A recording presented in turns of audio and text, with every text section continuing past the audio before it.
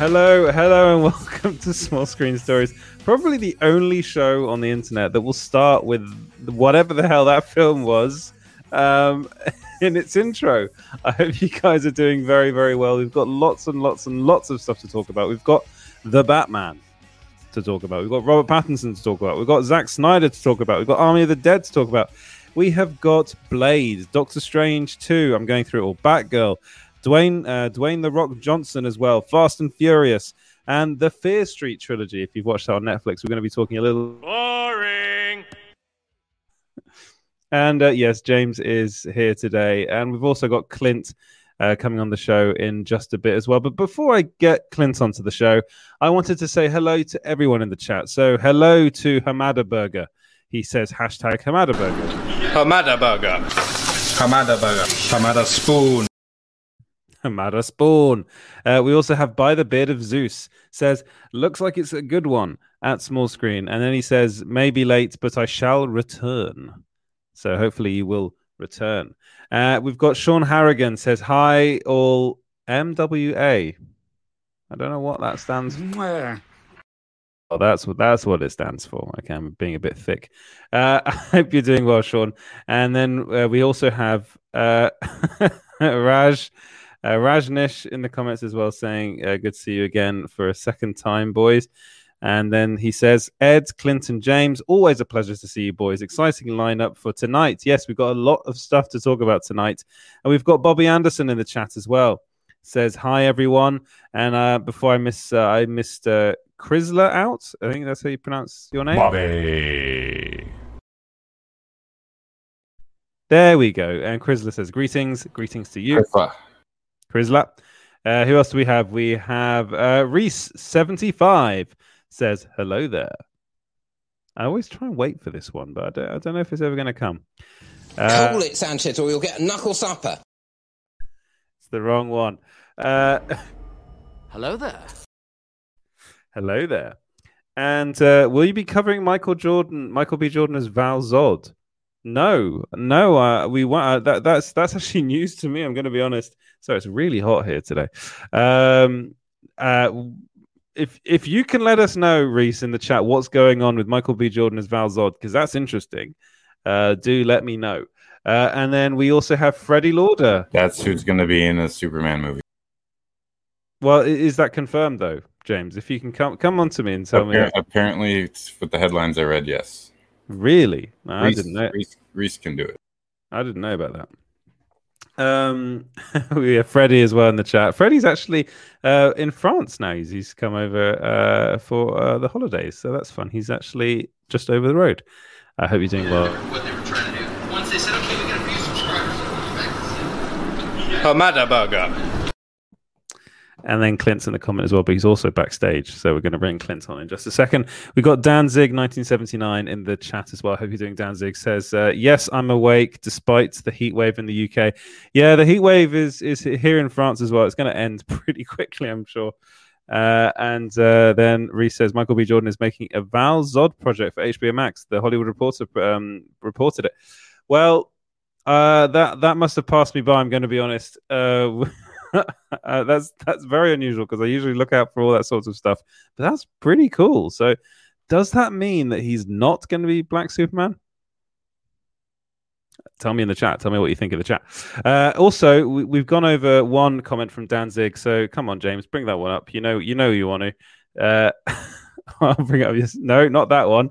The other one. No, not that one. The other one. No, not that one. No, we could do this all night, James. There he is. You're going to bring up the comment? There we go.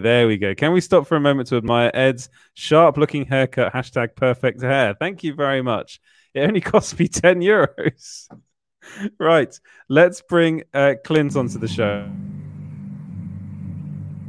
No. Yes, we shall. Let's bring Clint on. I don't do requests. Man, he's annoying tonight. Seriously, he's so annoying. He thinks he's on form, but he's just annoying. How are you doing, Clint? I'm doing fantastic, man. How are you doing? I'm doing well. I'm very hot, but well. It's even hotter under the lights, and I'm being completely mauled by mosquitoes as well, because I've had to keep the window open. And of course, with all the lights, they're just attracted to this, and then they're attracted to my flesh as well, which is not so nice. Ew. And nobody likes mosquitoes. No, they don't. We don't need you getting malaria over in Paris. Come on, man. Yeah, it's the jungle over here, so yeah, definitely will definitely will get malaria. We've got some more comments before we get into stuff. The By the Beard of Zeus says no Bad Batch spoilers. So yeah, I actually haven't watched the latest episode, so I have not either. I saw Old last night though. Yeah. Yeah, well, we'll probably talk a bit about that in a second. It got old pretty quick. You were waiting for that one, right? Yes. All day I've been waiting to say that. Was that a sound effect, or was it actually? Did that actually? That was out of my mouth. Yeah. That is impressive. That's very impressive. Danzig 1979, bloody hell, says there are two Superman projects, J.J. Abrams' Superman and Michael B. Jordan's HBO Max Val Zod miniseries. So it's actually a mini. Danzig 1979.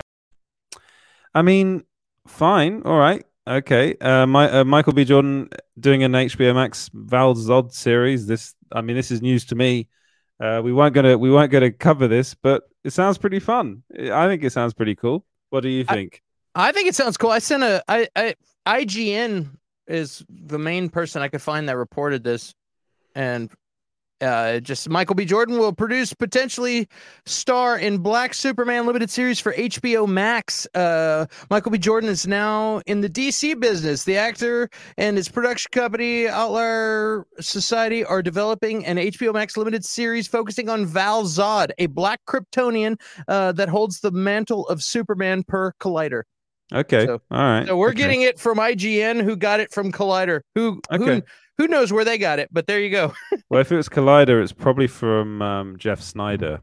Then that's where it came from. So, I mean, his track record is pretty solid. So that's kind of fun. Yeah, I think that's going to be quite fun. But there's all kinds of cool DC stuff coming up. But I guess we'll get into that. I'll quit interrupting you now. No, it's fine. And interrupt me whenever. What I wanted to do was start the Netflix chunk of the show, because if we got the running order, and that's at the start of it. So specifically, I wanted to talk about the new deal that Zack Snyder and Deborah Snyder and their production company Stone Quarry have signed with Netflix, which is a 2-year first look deal. So what this entails is that basically what it means is all pitches and potential projects for the next 2 years that the Snyders, and there's a third party as well involved in Stone Quarry. I can't remember their name off the top of my head. That all ideas that they have for future movies, they will get to pitch them to Netflix before anyone else. So Netflix will kind of have right of refusal. So it's an exclusivity deal in kind of a way, but also not a way, because it basically means it's kind of the best of both worlds, because it means that Stone Quarry can go off and make and pitch. If Netflix says no, they can go off and pitch to whoever else they want to. So what do you think about this? What do you think of that deal? I think that's the best deal you could get. You're like, okay, look, here you go. And then if they say no, you can go wherever you want, and no hard feelings. I think throwing the word exclusivity is a quick way to start saying the Snyderverse is actually dead. You know what I mean? Yeah. But I feel like the dude's going to be too busy to be working on any future DC stuff. It's just my opinion. I don't know.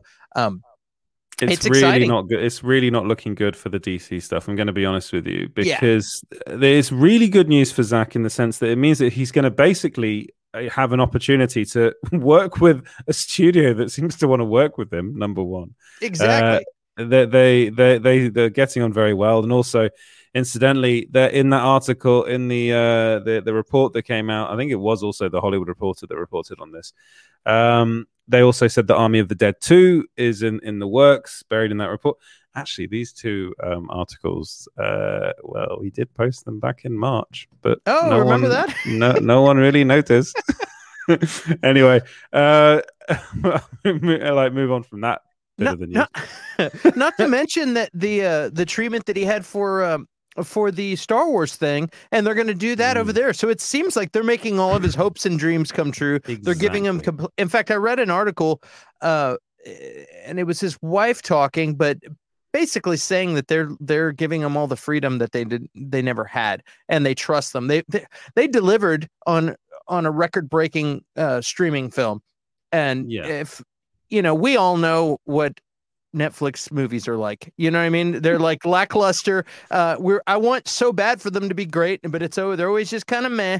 And Zack Snyder, I think, is the big hope for them. So they're like, here's a bunch of money, go do what you want, freedom, no problem. You've got an audience. What? I think it's great for Zack. I'm really stoked for him, and I'm excited to see what comes out, especially that Star Wars treatment that they're turning into. I can't remember what it's called off the top of my head, but yeah, it's going to be exciting, and it'll be cool to get some good content on Netflix.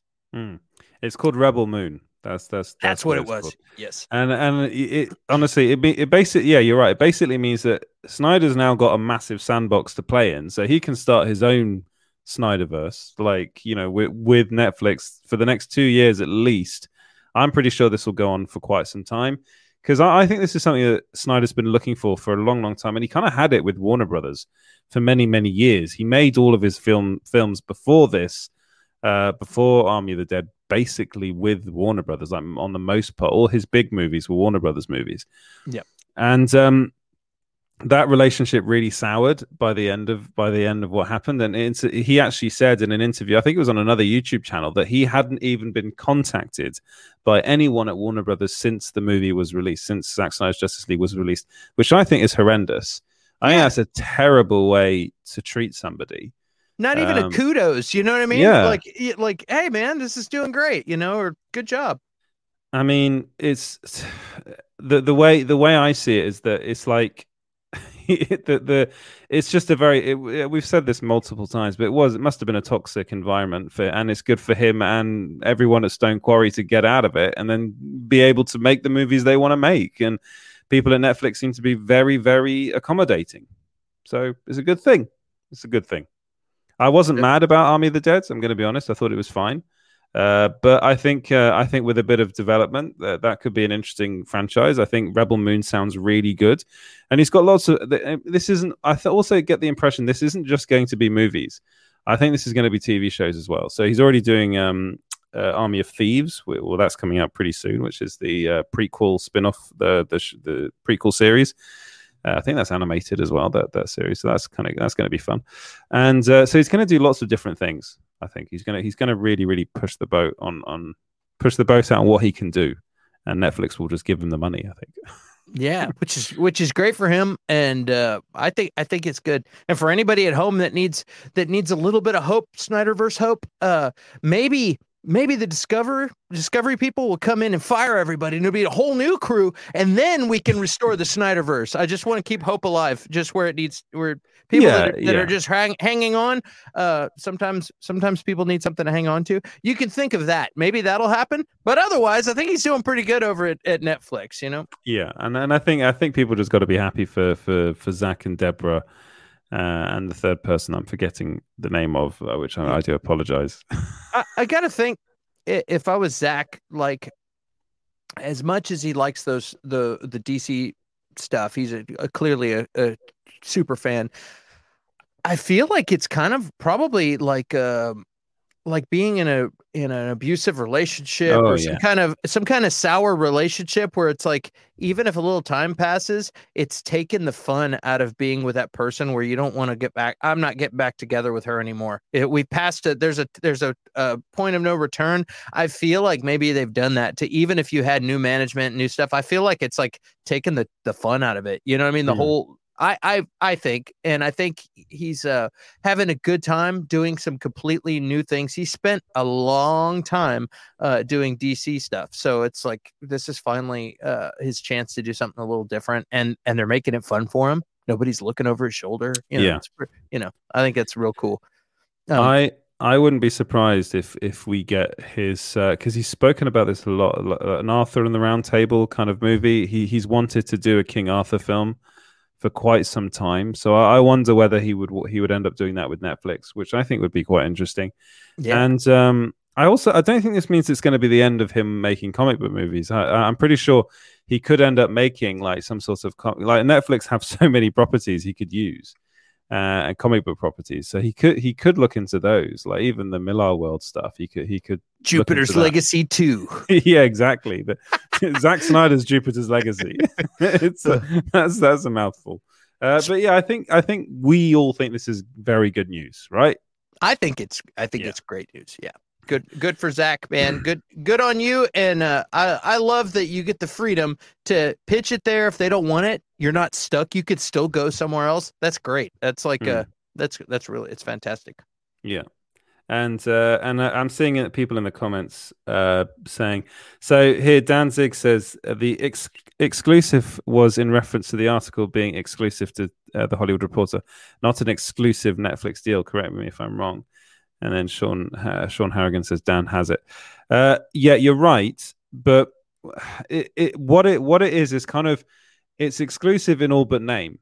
This deal, because it basically, as we said, it's the best of both worlds for both parties, because it means that it gives them the freedom to go in. It gives Snyder the freedom to work with whoever he wants to work with if they say no to his idea. And it gives Netflix the opportunity to see all of their pitches and hear all of their pitches before anybody else, and give them right of refusal. So, and it is what I really like about what Netflix is doing is, yes, you're right, Clint. They have made a lot of crappy films. Most of them have been pretty bad, but they have actually, in a weird way, really championed filmmakers. Like they did actually, it was an exclusivity deal with David Fincher, which ended up with us getting Mindhunter, and then we got Mank, which, if you don't know anything about Citizen Kane and the making of that movie, then that movie makes no sense. And I've actually never watched Citizen Kane, and I watched Mank, and I was there for 2 hours and a half going, what is this film? What? Yeah, I know. I admitted that here. I've never watched Citizen Kane. But then again, I don't think many people have, to be honest. You probably have, Clint. What are you saying? I'm old? No, I'm just saying you probably. I am very cultured, but I haven't seen Citizen Kane either. It's the greatest film of all time. Yeah, I know. James is pretending to have seen it. Oh, that's hilarious. People really, and Dan says, good luck to Zach. Let's see what happens in less than 2 years when the deal is over. And Zaslav, I can never say this guy's name. Zaslav is in charge. Hope springs eternal. Yeah, you're right. But then again, if it's such a good working environment with Netflix for Zach, why change it? You know, it really does. I mean, hopefully the 2 years go by and we see really good stuff from Zach, and Netflix are happy. Like, they're already really happy with Army of the Dead. It's their best performing movie, I think, ever. So yeah, let's wait and see what he does. I think give him some creative freedom is actually really good. The only thing that's back at Warner Brothers are a few characters that he really loves. You know what I mean? That's the only thing that could bring him back over there. Yeah. You know, besides a huge chunk of money. But Yeah. but you know, I mean, those are characters that he loves. But he might be over it. He's like, cool, I did my thing. I've already done that. You know, I mean, it's that's easy. It's like, okay, I'm going to work on this for a little bit. Okay, now I'm going to do this for a while. So yeah. Go on. So I was going to say, I think Netflix is. And this is just a theory, but I think they're learning their lessons that you can't necessarily just throw a big name actor and throw a bunch of money at them and put them in a project and make it a successful movie. I think they're starting to realize that it takes actual filmmakers have to be badasses, and that's why they're coughing up all this money to all of these kick-ass directors. So definitely, you're right. Now, Chrysler says, what are the advantages of this deal? Sounds like a title with no substance. So we kind of touched upon that I think quite a lot before this, but I just wanted to reiterate what we said before, is that for me anyway, and I think Clint agrees with me on this one, the big advantage of this is that Zach he can pitch his ideas to Netflix. Netflix has first right of refusal, which is what it is, really. The thing is that people might look at that and go, well, it doesn't really make much sense, because what's stopping Zach from going to another studio and then saying yes? Well, the fact of the matter is that this deal has already been going on. The Rebel Moon movie is part of this deal. That it's actually part of it. No one else would take that project, and it seems as though Zach was having a lot of difficulty getting that off the ground. The same, actually, in a way, with Army of the Dead. Army of the Dead, he originally pitched to Warner Brothers, and Warner Brothers turned it down. So one of the things he's gained out of this is an ear. He's got producers and people at Netflix that are interested in making his projects, want to hear what he has to say, want to hear his pitches, and will look at them and hear them with a much more open mind than anybody at Warner Brothers was doing. If you look at, I would tell you, go and watch. I think it was with GQ. Zach did a whole thing about his career and everything. Went over his career. It's a really interesting video. Go and watch that, because to me, it literally sounds like Zach has had to fight Warner Brothers his whole career. He had to fight them on 300. They didn't want that film, really. They thought that they turned him down to begin with. They fought him on the casting of Henry Cavill as Superman. He had some pretty good zingers in that video against the movie. He really did, and it sounds like for years he's struggled with that studio. And the good thing about this deal, to me, is that he's working with a studio that will listen to him, that values him, and that wants to work with him for an extended period of time. And I think this is only good for Zack Snyder fans. I really do. I mean, I have said in the past, I'm not the biggest fan of a lot of some of his movies. That I think Sucker Punch is. I watched it again the other day, and I still don't think it's a brilliant film.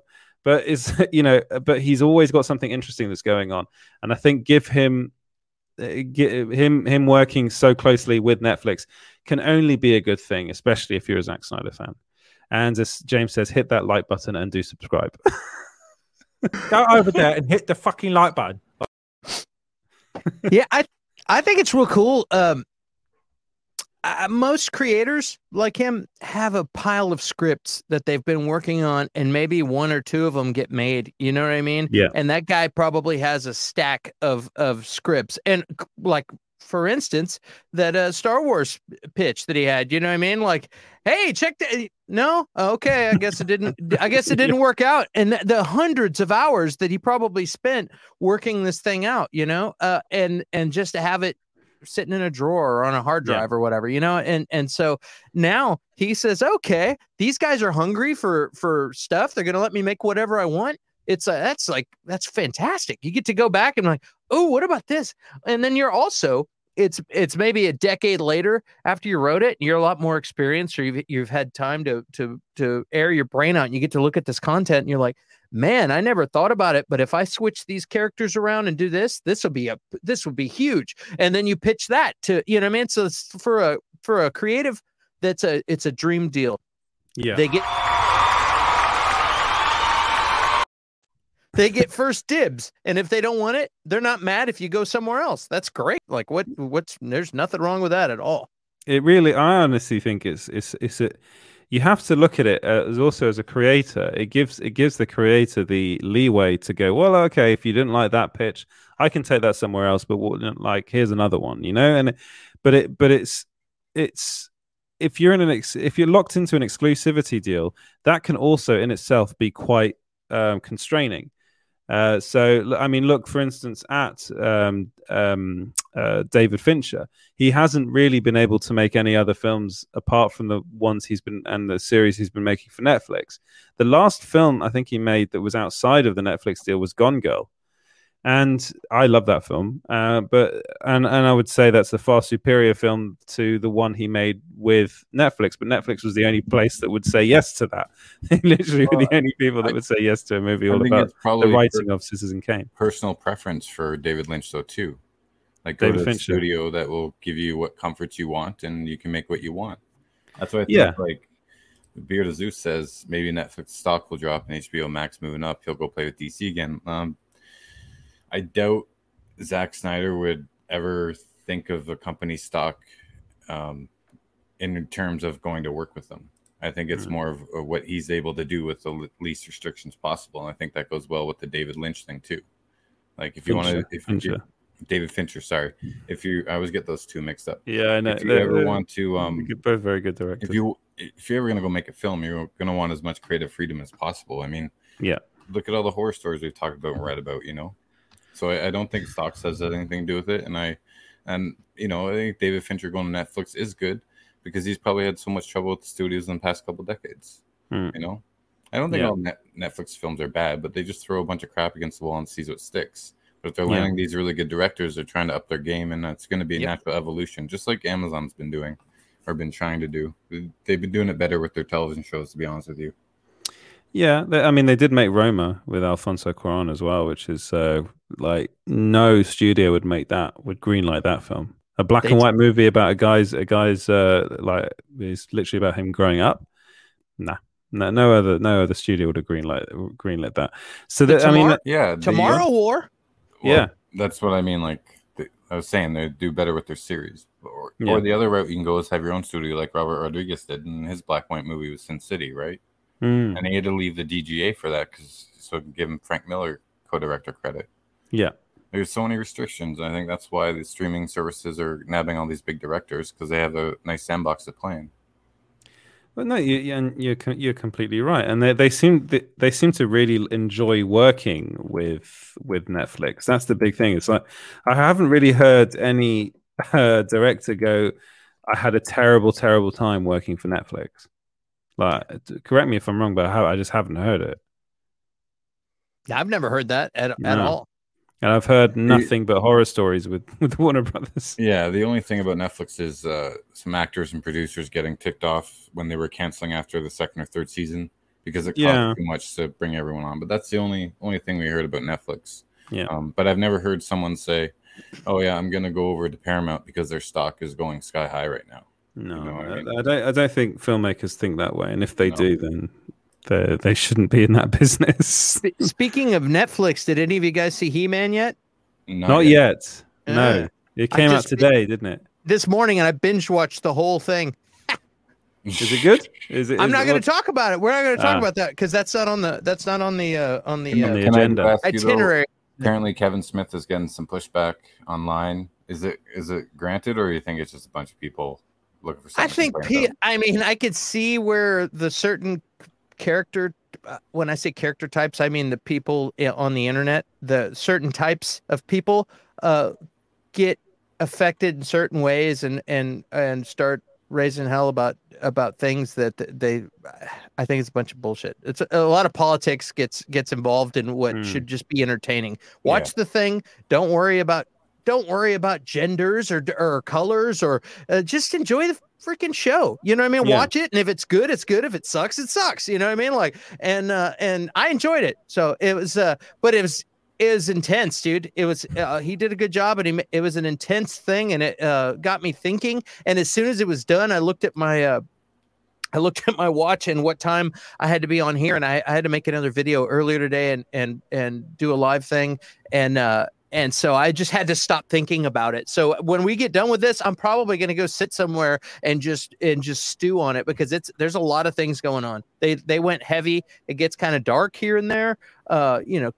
Characters dying, all kinds of stuff. So it's like it's pretty intense. It's a big step away from being in first grade eating a peanut butter sandwich and watch it at after school. It's like a way off of that. So nice. It's pretty crazy. It was good. I enjoyed it. I'm glad I saw it. I want to process it more and maybe watch it again, and then I'll talk about it.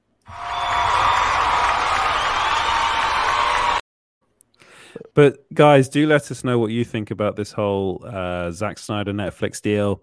If you think it's a good thing, if you think it's a bad thing, or if you just don't understand it at all. And Rajnish says creative freedom and satisfaction means more to it means more to storytellers more than anything. A studio stock isn't the top priority. I think you're right. Well, actually, I don't think you're right. You are right. And he then goes on to say, the studios are terrified of streaming services. With Netflix treating people right, Warner Brothers will be shitting a brick as more actors and filmmakers walk out on them. You are also right on that. And two big directors that are walking out on Warner Brothers or potentially walking out on Warner Brothers are Christopher Nolan and Denis Villeneuve, two of the best directors ever to have lived. and yeah, it looks like Warner Brothers are going to lose them, which is kind of weird because Warner Brothers was for so many years the directors, the filmmakers studio, and that's not the case anymore. But they've had so many regime changes that and even like in the 80s, they were still micromanaging the talent and telling them to put things in their films and then their albums, and you have to go do this and do that. Yeah, like just go look up Frank Zappa talking about Warner Brothers in like 1984. It's exactly what's happening now with Warner Brothers. Nothing has changed. Danzig says, I think that Zaslav has said he wants to rebuild relationships with talent, so he's got a lot on his plate. Yeah. And here's the thing. I love the fact that Zack Snyder's Justice League came out. I love the fact that he got a chance to finish it. It's great. I campaigned hard for it too. But he's not going to be doing anything in the Snyderverse for a couple of years, you know? So I think everyone should just like grab a drink, sit back in a lawn chair, and just relax for a couple of years on the Snyderverse and enjoy what it's coming out next, and then see what happens in a few years. You know, I think constantly campaigning every day is just going to just make it redundant, and everyone's going to lose interest that way. I know it just really becomes white noise, doesn't it? After a while, I just see it on my timeline over and over again. I'm just like, okay, we know it's not going to happen for a couple of years, so let's focus on what he's working on next. Yeah, and we will talk about that in a second. Actually, like what's happened to the Snyderverse movement and the Restore the Snyderverse movement. We will go into that in a second, and on another bit of news that we've got coming up for you. But again, do let us know. Knock it off, you two! This is a live stream. He's been having fun, hasn't he? Right. I want one last bit in the Netflix chunk, and then we'll move away from Netflix stuff. And that's actually this is actually partially an exclusive from Small Screen, which is fun. We were told that Fear Street trilogy. If you know of Fear Street, it's a new horror trilogy on Netflix, which is directed by Lee Janiak. I think that's how you pronounce her name. Honestly, I love this trilogy. So it starts off with Fear Street Part 1 in 1994, Fear Street Part 2 in 1978, and then Fear Street Part 3 in 1666, so 666. And it's a really, really fun horror trilogy, like slasher, based on the books by R.L. Stine. Do you remember that guy, the Goosebumps guy? Well, it looks like they're going to make another trilogy. So this is what we were told, and this trilogy will explore other eras and be. I suppose it's just going to be more of the same sort of thing. But the director actually then confirmed that this was happening and said that what she wants to do is create the MCU of horror. So on Netflix, which to me sounds great. I mean, did you watch this? And what did you? If you did, what did you think of it? No, you didn't, did you? I did not watch the series. I went back and watched a trailer for this, and I thought it was really cool that they released them week by week by week. How fun, because if you have fun on the first one, then the next week it just keeps coming. But I did run it by a friend of mine who I was talking to earlier, who is actually a horror film indie film director, this guy named Boudreaux Partida, so local friend of mine, and I'm like, hey, are you familiar with this Fear Street trilogy? He's like, oh yeah, dude, awesome. He's like, it's awesome. I still need to watch the third one, and I go, well, I have it on good authority from a friend that there's another trilogy, and he blew a gasket. He was like, sweet. He got really fired up. So I think that's based on his reaction alone. I don't need to go watch that trilogy. And you should. So that's is that true? That's and the trailer I saw looked really good.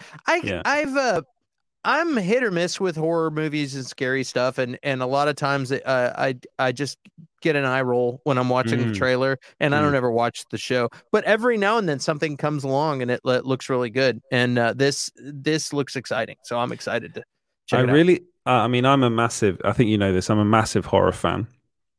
A lot of my favorite movies are horror movies. This to me was so much fun because I got a bit obsessed with Fear Street because I love the slasher genre, but I do think like when I was younger, so like in the kind of 2010s, we got we got some terrible, terrible slasher films. And slasher started off with I always accredit it to John Carpenter and Halloween. For me, that's always the first ever slasher movie ever made. I still think that film, even though it's really it's aged pretty badly, I still love it. But then it kind of went on, and then you've got the Scream movies that came after that, which kind of reinvented the genre and brought a bit of comedy into it as well, which I really, really loved. And then there was just kind of nothing for years. And what this franchise does, it blends kind of witchcraft and like the Salem witch trials with a slasher film, and it does it so perfectly. I didn't even know it was possible, but it did it really, really well. And Lee Janiak, I think her name is. I'm really sorry if I'm butchering that, but she is brilliant. She's a fantastic director. The cast in this is superb. So you've got the girl, the redhead girl from Stranger Things. I'm blanking on her name right now. She's in the second and third part, and then you've got blanking on her name now as well. You've got the girl that's in Community. It's all quite a young cast. Alison Brie, that's it, Alison Brie. And she's doing something that she hasn't really done before. And actually, the very start of this, you got Maya Hawke that basically has her Scream moment in this. The beginning. I don't know if you've ever seen Scream. Yeah, of course. Yeah. Hey, don't get Clint back on. Come on, get Clint back on. So the beginning of that, you start with bloody hell, why am I so Drew bad at Barrymore? Names? Drew Barrymore, yeah, and and the Maya Hawke sequence in the beginning of Fear Street is obviously an homage to that, and I really, really loved that, and I cannot wait to see more of this, because I think Netflix has really hit on something very, very special with Fear Street, and they obviously want it to continue, and the way they did it was really clever.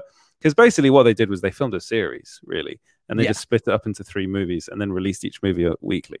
And I think that was very, very clever. So, more. Witchcraft and slasher sounds cool.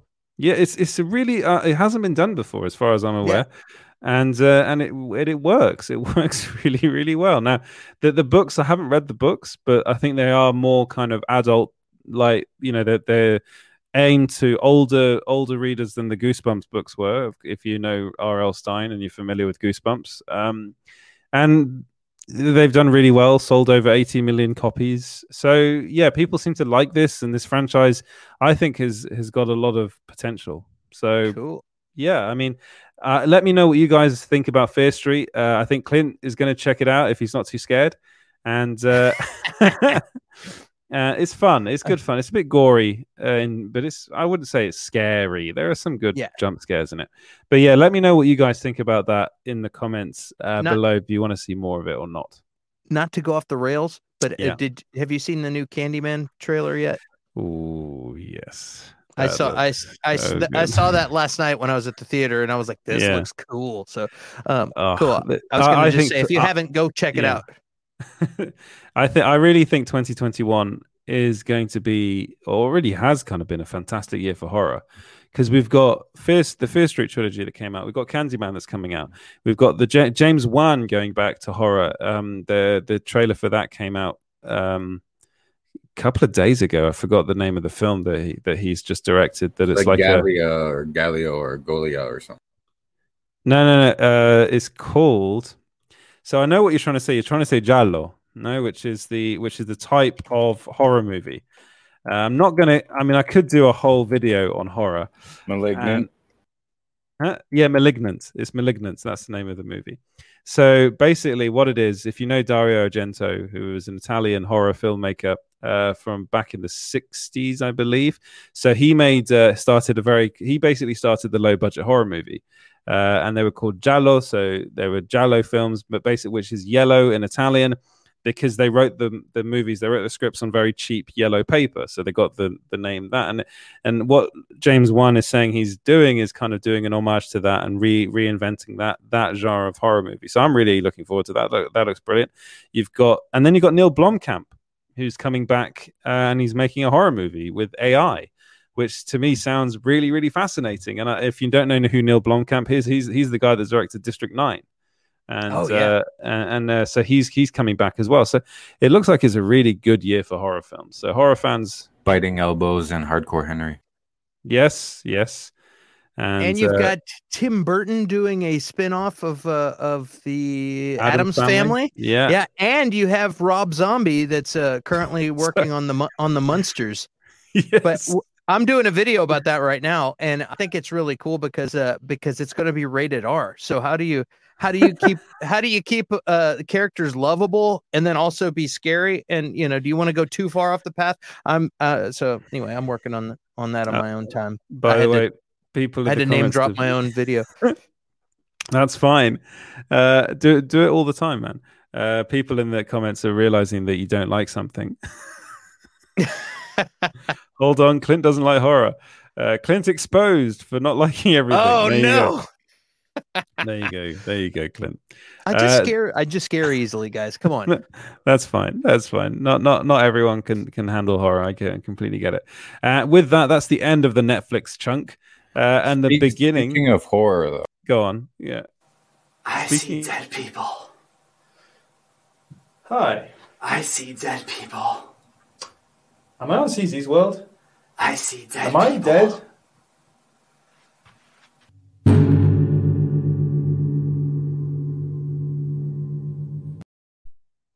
Yep, that's a future video that's coming out. And I have to say, James, you nailed the sound. It's very M. Night Shyamalan. It's well done on that. And actually, that's one film I forgot to mention is Shyamalan's Old. So Shyamalan's back with... that's weird. Shyamalan's old. Is he old? I don't know. But yeah, his new movie, Old, is coming out. And I think you've seen it, haven't you, Clint? I saw it last night. Well, go on. Just give us a taster. What did you think? I thought it was... it got old quickly. I told you.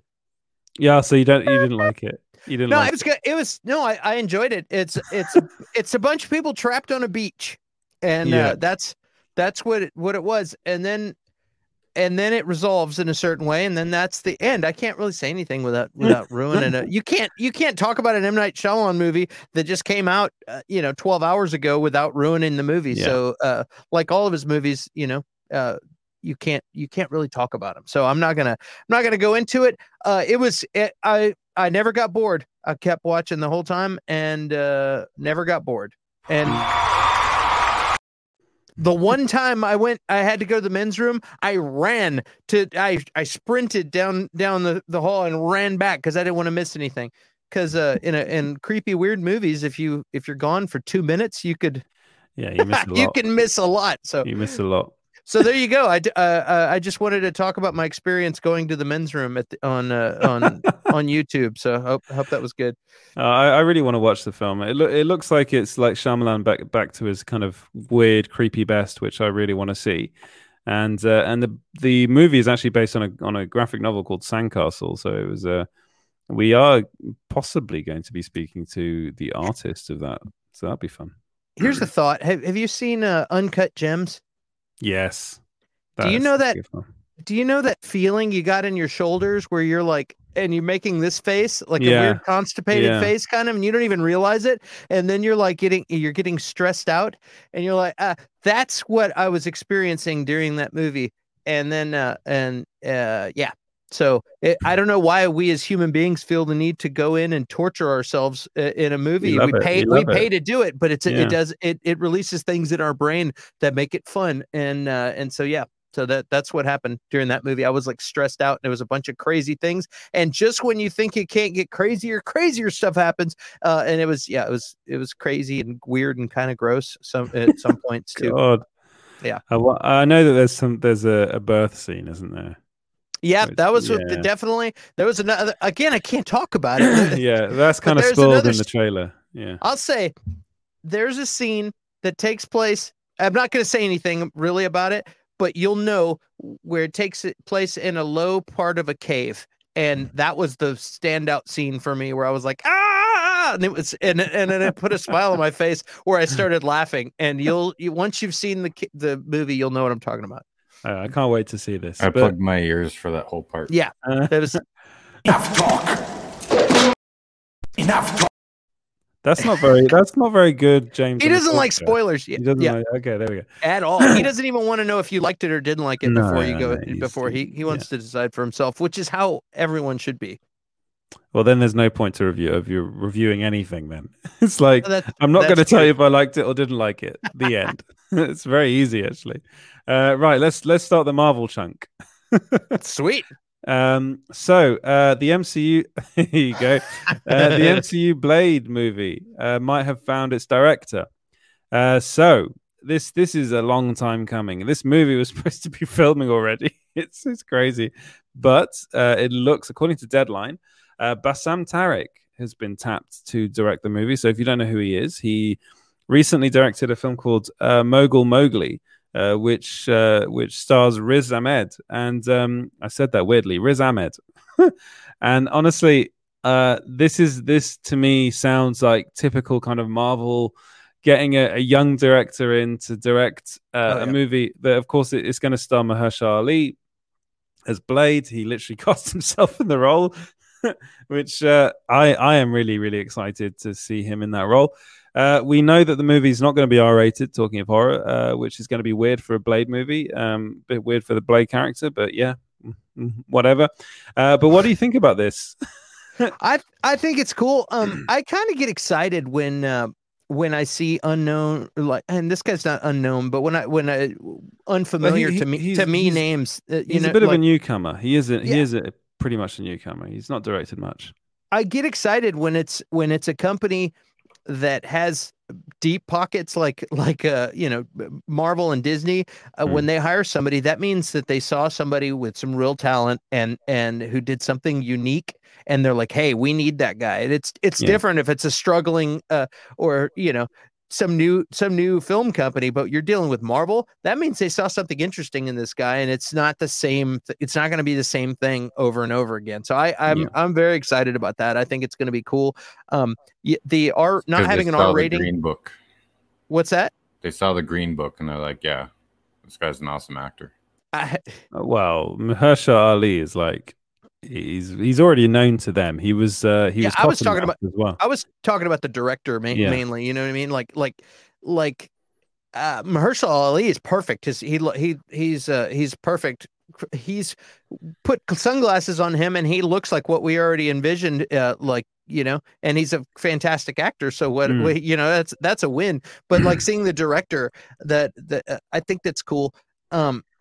Instead of like, oh, we're gonna get Joss Whedon to do, whatever. Of course, that guy's, I don't know what he's gonna be doing anytime soon. But you know what I'm saying. I think it's cool. I'm excited. The not having an R rating worries me a little bit, but we'll see. I'm sure they got plans on making it cool. That's the only thing that worries me about this film. Everything else I really like. I mean, the fact that they're getting, I mean, this again is rumored. It does come from Deadline though, so they're saying that they're in talks. So when that happens, it's pretty much a done deal. It's just like last things have to be sorted out. I was looking at his filmography. So Mogul Mowgli, which is the film that he's kind of been put on the map for, he wrote and directed that, and that was really his first feature-length film. Before that, he'd made documentaries. And also made some videos, some shorts. So I think he sounds like to me it sounds like a really, really interesting choice for director, because he's a young guy. He'll want to put a bit of his own kind of spin on it as well. Marvel likes to bring in younger directors because and kind of not necessarily younger directors, but kind of fresher directors at the beginning of their careers. Because yes, it does give them an element of control over them as well. That there is that, like, they tried to bring in Edgar Wright to do the Ant-Man film, and that didn't go as well as they wanted because Edgar Wright is Edgar Wright, and he wants to do what he wants to do. So that there is that element. And as you said, this isn't them bringing in a Joss Whedon or a J.J. Abrams like other studios have been doing recently to direct their films. This is a studio that's, I think, looking at fresher talent, getting a new perspective on the character as well, which is needed. Because Blade's a really interesting character, but he is actually quite problematic as well if you're going to look at the comics. So I think it's really interesting, and I just want this film to be made. That's all. I just want my MCU Blade. Yeah, I think I can say that. Sam Raimi's Drag Me to Hell was PG-13. Was it? Yeah. Interesting. Yeah. And The Dark Knight was PG-13. I mean, there's not a lot of gore in that, but there's a lot of gore in Drag Me to Hell. Yeah, there is a lot of push the gore in envelope. Yeah, they just don't show the blood. You know what I mean? It's implied, but well, that's also. I know a lot of people think Tarantino is someone that shows a lot of gore and stuff, but actually, like a lot of his movies do kind of a lot of people talk about that bit in Reservoir Dogs, where the torture scene. Actually, you don't see any torture. So the reason why people, sorry, Edward, the reason why people think Tarantino films are so violent because he really builds it up. Yeah, he builds it up through a lot of dialogue and tension and with the cinematography and editing, and then that way the violence is more impactful. I mean, I think the most violent thing I've seen in him, and I mean this is discounting Kill Bill, I think the most gruesome violent thing would be Once Upon a Time in Hollywood. Definitely towards the end, right? Definitely. I mean, that was more gruesome than actually Kill Bill, chopping off all those limbs and stuff. But it's because he builds up the tension so much that it's like you're holding your breath until it gets to that point, and then it's a release, and then that's all that people remember, right? So that's why he gets a lot of flack for his films being so gruesome and violent. But my point, yeah, you're right. You're completely right. And all of Tarantino's films kind of do that as well. I remember Django Unchained doing that as well, where the final sequence in that, and same with the house. Inglourious Bastards, in the basement tavern. It's almost like cartoon violence, isn't it? With him, that's the other thing. But what I was thinking about was it's more in that specific scene in Reservoir Dogs where everyone thinks about the torture scene, but actually there's no torture shown. It's just implied, and then Tarantino in that instance kind of lets the audience kind of imagine what happens, and that in a weird way makes it almost worse than just seeing it. Because my reaction, my very first reaction to watching that sequence, maybe this is me admitting that there's something wrong with me, but when I was watching Once Upon a Time in Hollywood, that sequence, it made me laugh. And actually, Django Unchained made me laugh because the violence is just so ridiculous. Yeah. And it's the same thing with Inglourious Bastards. That scene when they're shooting Hitler like just so many bullets. It's just so ridiculous. And it's so obviously fake as well. That's the other thing. It's like, but that basement tavern scene was pretty realistic and brutal. You know. Well, yes, it was. Yeah. And the Reservoir Dogs, I agree with you because it's just like the horror monsters. The less you see of them, the more scary they are. Like Tarantino panned left when Michael Madsen was actually cutting off Marvin's ears, right? So. Yeah, exactly. And that everyone thinks of the ear scene. It's like, well, you didn't actually see that. Yeah, you just imagined it. That's what I envision for Blade. Like they're gonna he's gonna cut somebody in half with and then you're gonna see the shadow fall, their heads fall off or whatever. You know what I mean? And not actually show it. Yeah, well, Chris has a good point here. Violence against vampires will rate different than against humans. I think monster violence is brought up. It's like why everyone in video games uses zombies or robots, right? Yeah. You know, all they have to do is make the blood on the vampire different, and then like they green can throw as much as they want. They always say if you change the color of the blood, then you can get away with almost anything. Like with so maybe that's what they're going to do. But I also think they do. Marvel knows that the majority that they make family friendly films, don't they? Really, it's like that's what they do, and now they're getting to the point where they're going to have to start making these more adult. Themed, well, not themed, but more adult orientated films with the likes of Deadpool 3 and Blade. So they're going to be in a bit of a weird position because that's going to be quite a tonal shift, even if it's PG-13. It's going to be I think it's going to. I'm interested to see how they do it. I think if anyone can do it, it'll be Kevin Feige. But it's going to be an interesting time. I've also been hearing a lot of negativity against Loki recently. And it's kind of to do with that. It's like to do with the tonal shift of the series compared to the rest of the MCU. It's kind of too kind of timey-wimey and like kind of multiversey, and people don't seem to like it. Get ready, gang. Yeah. Yeah. And I loved it. I don't know what they're complaining about. I loved it too. I'm still unpacking that show. You know what I mean? Like thinking about all of it, and that might be why they might just want something like Falcon and Winter Soldier that they don't have to. It's so boring. I was thinking about Falcon and Winter Soldier the other day, and I was like, it's so boring. Nothing happens in that show. The whole show is literally they have to chase a superpowered girl, and then she dies. That show is duct taped together. It really they is. did the best they could.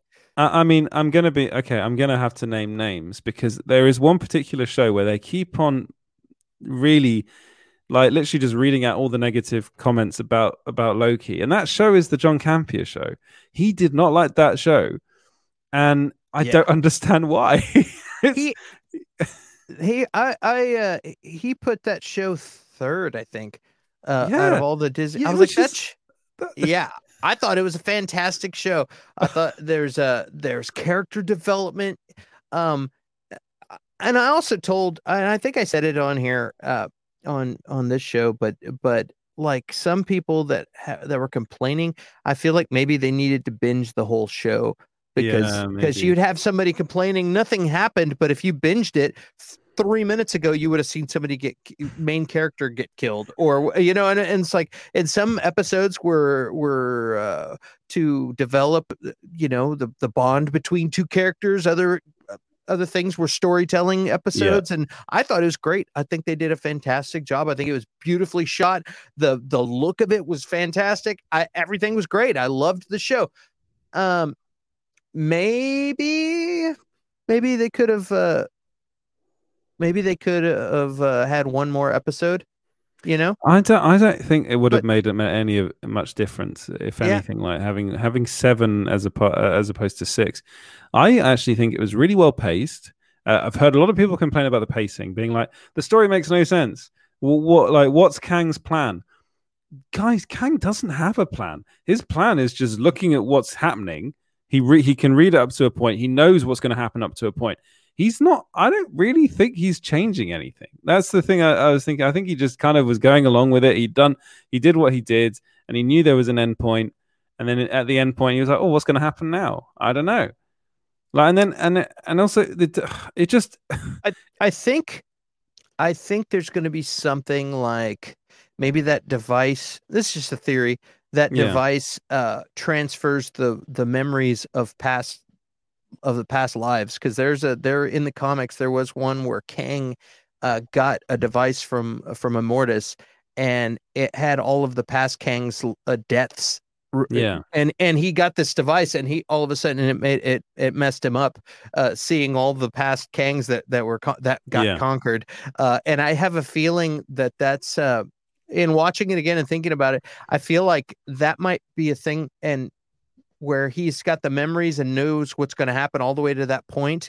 And like when they were entering, Miss Bennett gives them a pitch and they turn him down. And then Miss Bennett takes off and goes to Ravonna and gives her some new information. I think that was that's his safety fallback thing. He's like, I already know they're going to turn it down, but just I'm going to give them one more offer. And then, okay, here we go again. They're going to turn it down. Miss Minutes, this is the time where you're going to go back, because he's got all the memories stored. Yeah. And this is the time where you need to go tell Ravonna to go find me and give me the information past self, so that I know that this is going to happen now. You know what I mean? And it's yeah. And so, because that's what she did. She's like, cool, good luck with that, and takes off, and then goes and gives Ravonna the information, and then she takes off to find free will. But she had also just said the one there's only one person who should get free will, the one in charge. And so then about 30 seconds later, she says, okay, I'm going to go find free will. I'm going to go find the one in charge. She's going to go give him the information that Miss Minutes just sent her to give him. I think you're right. I think that's the only way forward. I think that's what's going to happen. Yeah. Because that's the only way that makes sense to me. If it's a loop and it keeps happening over again, and how would he know? How would you know? I think there's some kind of device or some kind of way that he knows what's been happening in the past. So anyway. Can we also? Yeah, go on.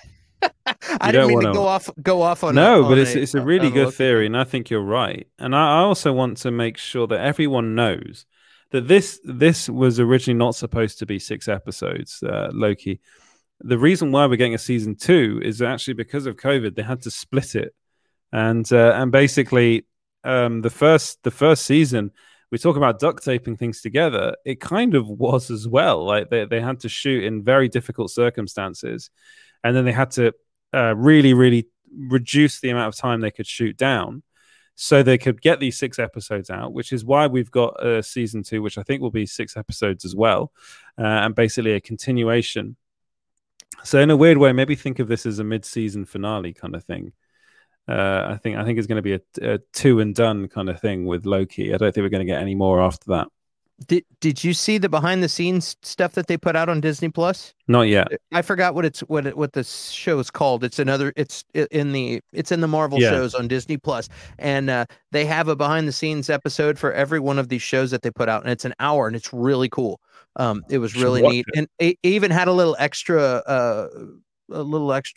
speaking from He Who Remains, lines that got cut. You know what I mean? So I started listening to things that got cut and trying to put them into my idea of what's going on. You know what I mean? Like it was kind of cool. It's like getting a little extra info. But that was cool. And also for those who don't know, who didn't hear the director, she'd done an interview and she said that Jonathan Majors was not cast as Kang. He was cast as He Who Remains. And then they decided to work with him on as Kang and cast him as Kang. I have a feeling he was such a badass actor, and so people in this business and entertainment business can work with anyone. There's a lot of talent out there. So when you get somebody who's pleasant and gifted and easy to work with and fun to be around, you're going to work with them. And they spotted they got Jonathan Majors, and he was so nice to work with that then they decided, hey, you know what? We could get this He Who Remains guy, and we could also merge that character with Immortus. And I have a feeling that's what happened. And that in this, I can't remember the director's name and the interview, Kate Herron. Yeah, she did an interview and she talks about it, and I think they actually talk about that in the behind the scenes footage that I saw too. But yeah, so he was supposed to be He Who Remains. That's how he's cast in the credits. If you look at the credits on Loki, it doesn't say Kang anywhere. It doesn't say Immortus anywhere. It doesn't say any. That says He Who Remains. Yeah. And I think he was so good they decided we can merge him with Immortus and then have him going back, and then it'll be cool because when we have Kang, this super gifted actor could come back a completely different character, complete douchebag or whatever he is, you know what I mean, and come back and it's going to be so much fun for him. Yeah. For him, yeah, he's got open season. He's got here's a character. Not only you're going to make a bunch of money, clearly that's going to be fantastic for his career. Of course, he's going to be a household name, and he gets to play a whole slew of characters because he's going to be different every variant that pops up. So that's pretty neat. I want to go through some of the comments. So Carl says Loki was fantastic. Then Chrysler says Loki was amazing. Danzig says, well, I like Loki. And then this is why he wanted to go through the comments. Go ahead. Why did I want to go through? No, I'm just saying that what the good thing. Just seen Loki, episode 5, and it's everything you'd hoped it would have been. I cheered, I cried, I fist pumped the air. Sorry, does it keep looping? It just goes on. I just did a long one. Oh, okay. and it's kind of weird having us just like going like this, like with that in the middle. I did want to mention that we should have Bobby on the show at some point. She messaged me and she said that she grew up in the neighborhood and around the time during the Night Stalker and when Sharon Tate happened. Yeah. Right at the end of once. So it'd be really nice to get her experience growing up when that happened. She was like half an hour away from Sharon Tate's house. Oh, wow. God. Yeah. That's wow, like that's yeah, don't know that's how crazy. to react to that. That's like when I used to tour back in the old days. We used to play at this place in the oldie times. We used to play at this place in Milwaukee called the Rave, and everyone there would say, "Hey, yeah, right over there in those apartment complexes is where Jeffrey Dahmer used to live." Oh, and God. I'm like, I don't want to go.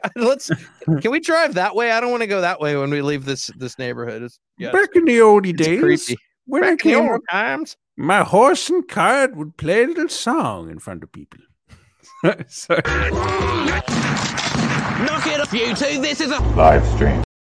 I just wanted to do that voice. I just want to say you turned into a leprechaun at the end of your at the end of your. It's meant to be like an old horse and carriage, my people. Me Lucky Charms. and my Lucky Charms. Ho, ho, ho. All right, let's not do that. Stop having fun, you guys. You're not allowed to do that. Was I had enough?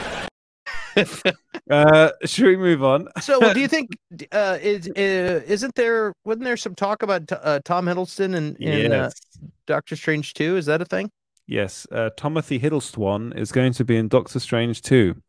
And apparently, anyway, according to the Hollywood Reporter as well, I wonder whether they're just kind of gone, it's open season. We're going to say anything and everything.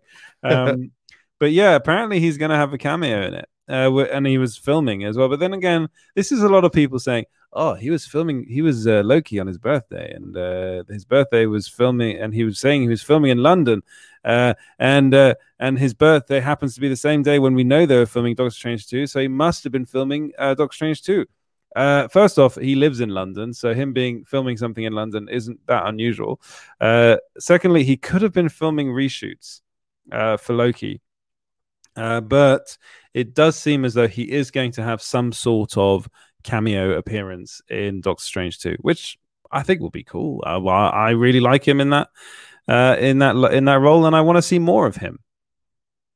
What do you think, Clint? I think maybe for his birthday, they allowed him to be in Doctor Strange 2 as a birthday present. Probably, yeah. Probably. That would make sense.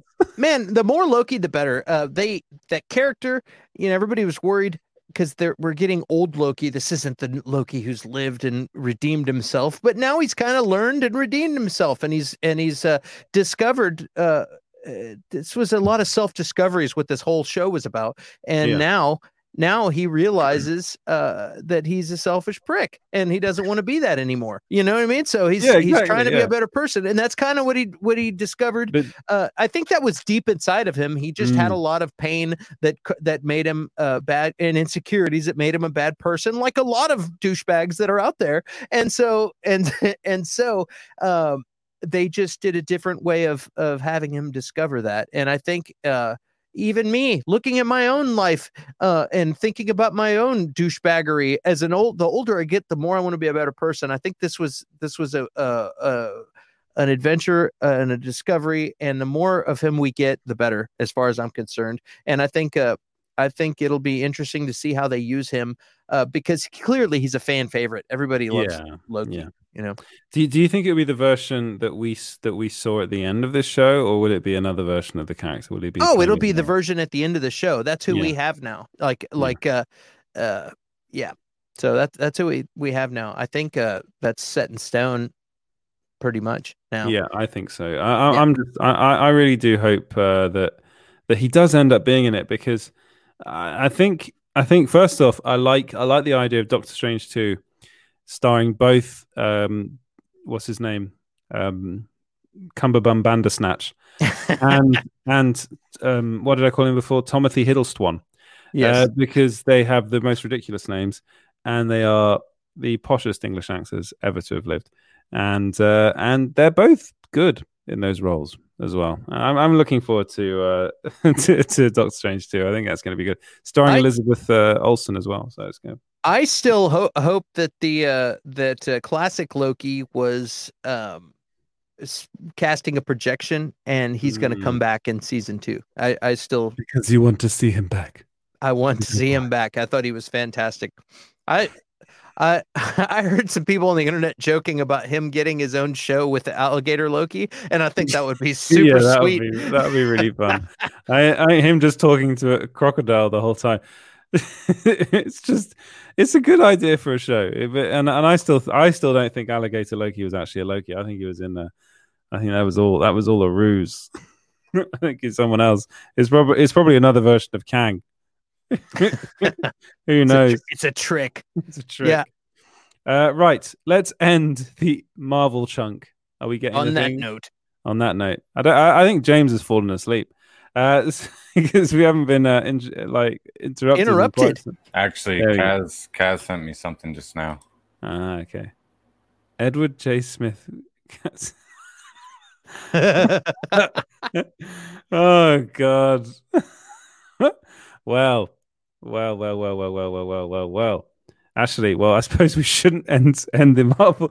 This is something I actually forgot to put on the running order. So I think this is James telling me to talk about something. We posted an article this week that kind of blew up a bit, and I it's Kazakh Edward exposed. I think it'll be interesting for all three of us actually to talk about this.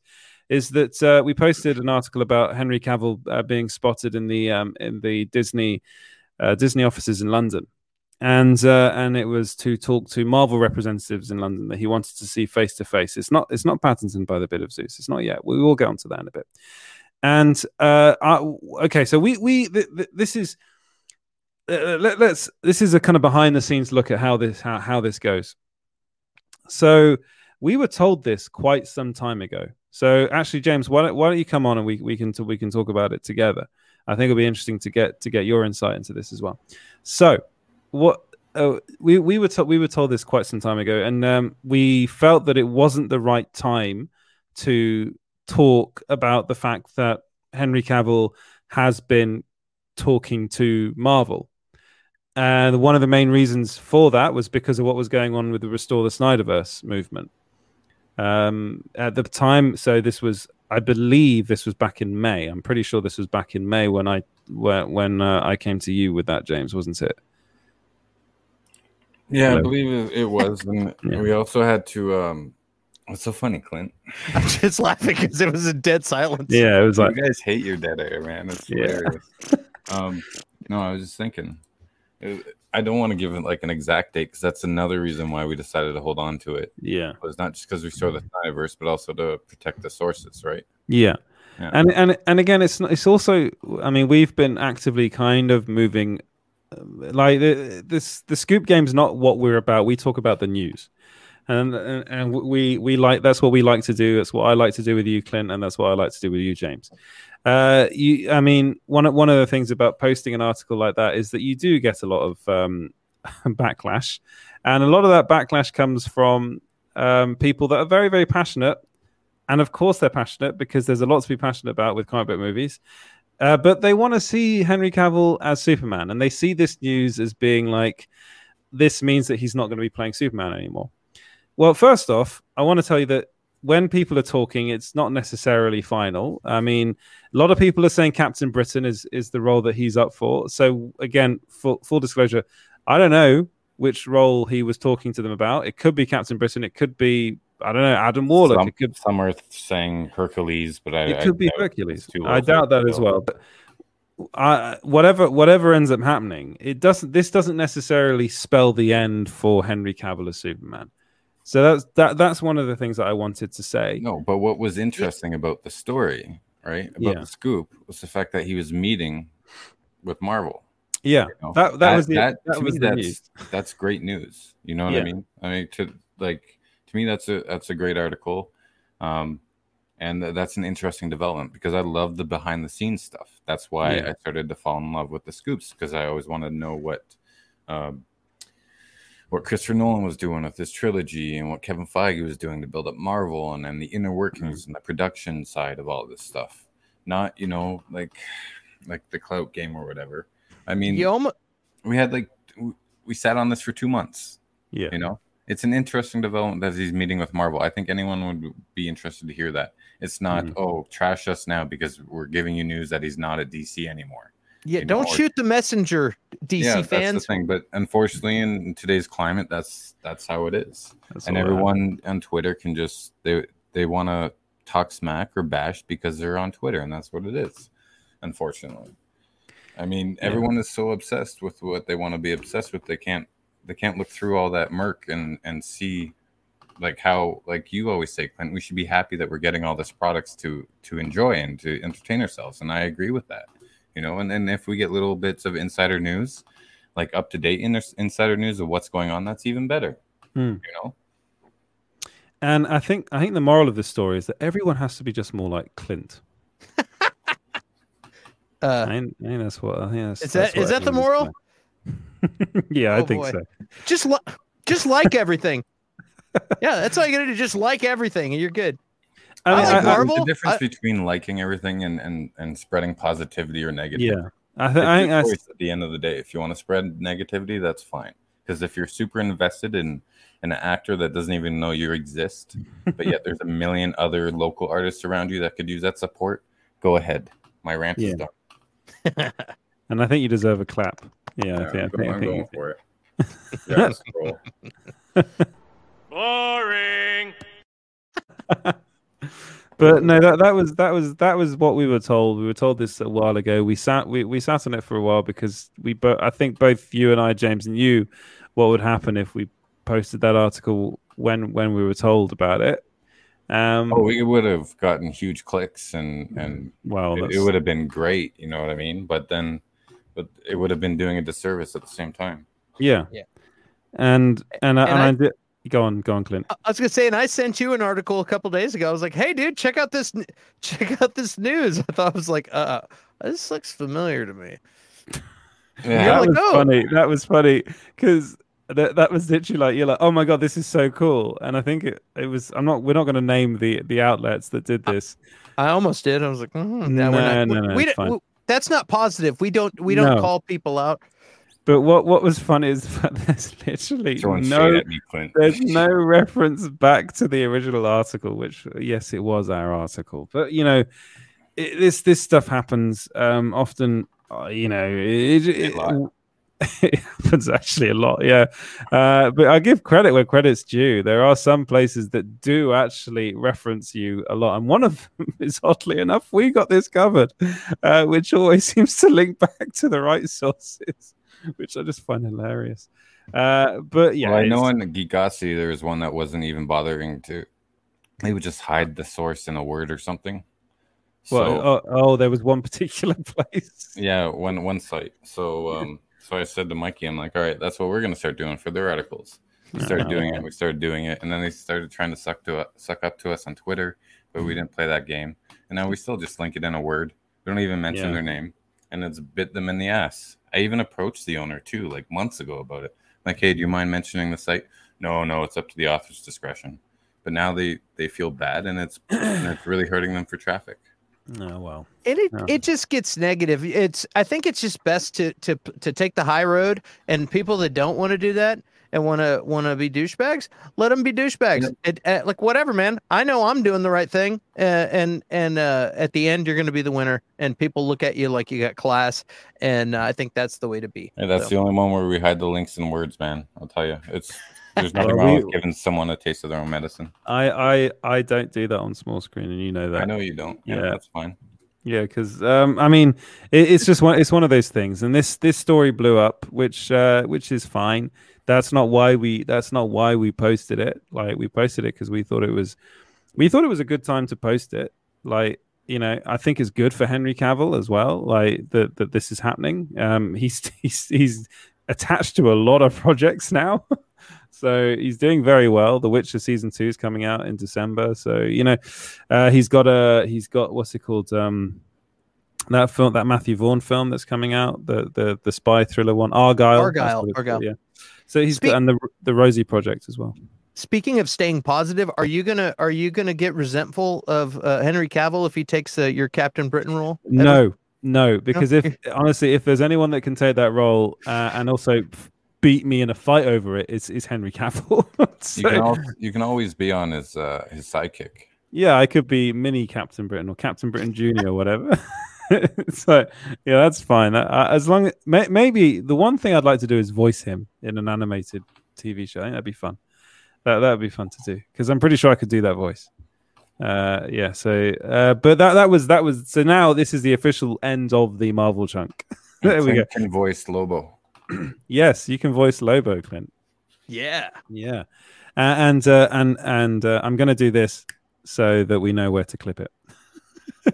Right, let's move on to the DC chunk and Robert Pattinson, or as I like to call him, Robert Battinson. That's what I like to call him. Yes. Well, I'm going to try and come up with another silly name for him. Schmobert Blattinson. Right. So I call him Bat Edward. Because of Twilight. Yeah. Exactly. It's okay, Edward. It could be his. It's okay. Edward could be his arch nemesis, Captoad Britannica. I've seen this a lot. Stop calling me Captoad. Oh, whatever. But yeah. So, well, okay. Again, we're going to get into some interesting areas about involving Robert Pattinson and the Batman.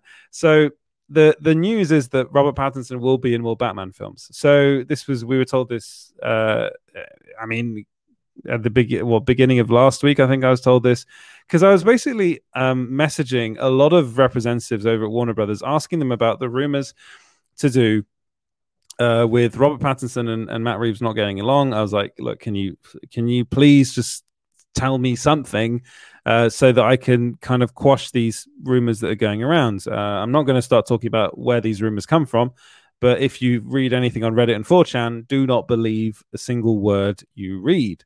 Because there have been lots of reports going around that Robert Pattinson and Matt Reeves don't want to work together. They hate each other. They despise one another. So stupid. So yeah, basically that's not true. None of that's true. Robert Pattinson's actually just signed a new deal, and which will make him a producer of all things Batman moving forward, basically. So that's TV shows as well. He's going to be developing, and one of the things he's going to be doing is a Batman sequel. And they've apparently the executives at Warner Brothers, and this was I was told this by a source that I know quite well, and I've known quite well all my life, but they were like, look, the buzz around here is it's insane. This movie is so good, and they cannot wait for people to see it. And when it's coming out in 2022, I think. And I'm just incredibly pumped for this movie. The other bit of news was that they want Matt Reeves and Robert Pattinson to come back for a second one. Apparently, they've already agreed on that, and they're all good with that. So, the question I want to ask you, Clint, yes, is why is there such negativity around Robert Pattinson, and why are there all these stories saying that Robert Pattinson and Matt Reeves hate one another? Because people need clicks. How do I get you to come click on my thing and watch my YouTube video? I'm going to be negative because negativity sells. Look at every article, every single thing. It's always something negative that sells. I was looking at trending. I got on Google Trends topics and started looking at some different topics. They're all negative. It's all negative, and that's what the media tends to do in a lot of cases. The most popular things right now, like Britney Spears, it's so negative. That's just what sells is controversy. It's like tabloid stuff. So it's been that way for decades and decades and decades. The National Enquirer or the Sun and the Daily Mail. The most outrageous thing, people are going to go, no kidding, I'm going to get that because it makes good drama. It's good drama. So check this out. It's been recently reported that Robert Pattinson and Matt Reeves are getting along just great, and the film's going to be great.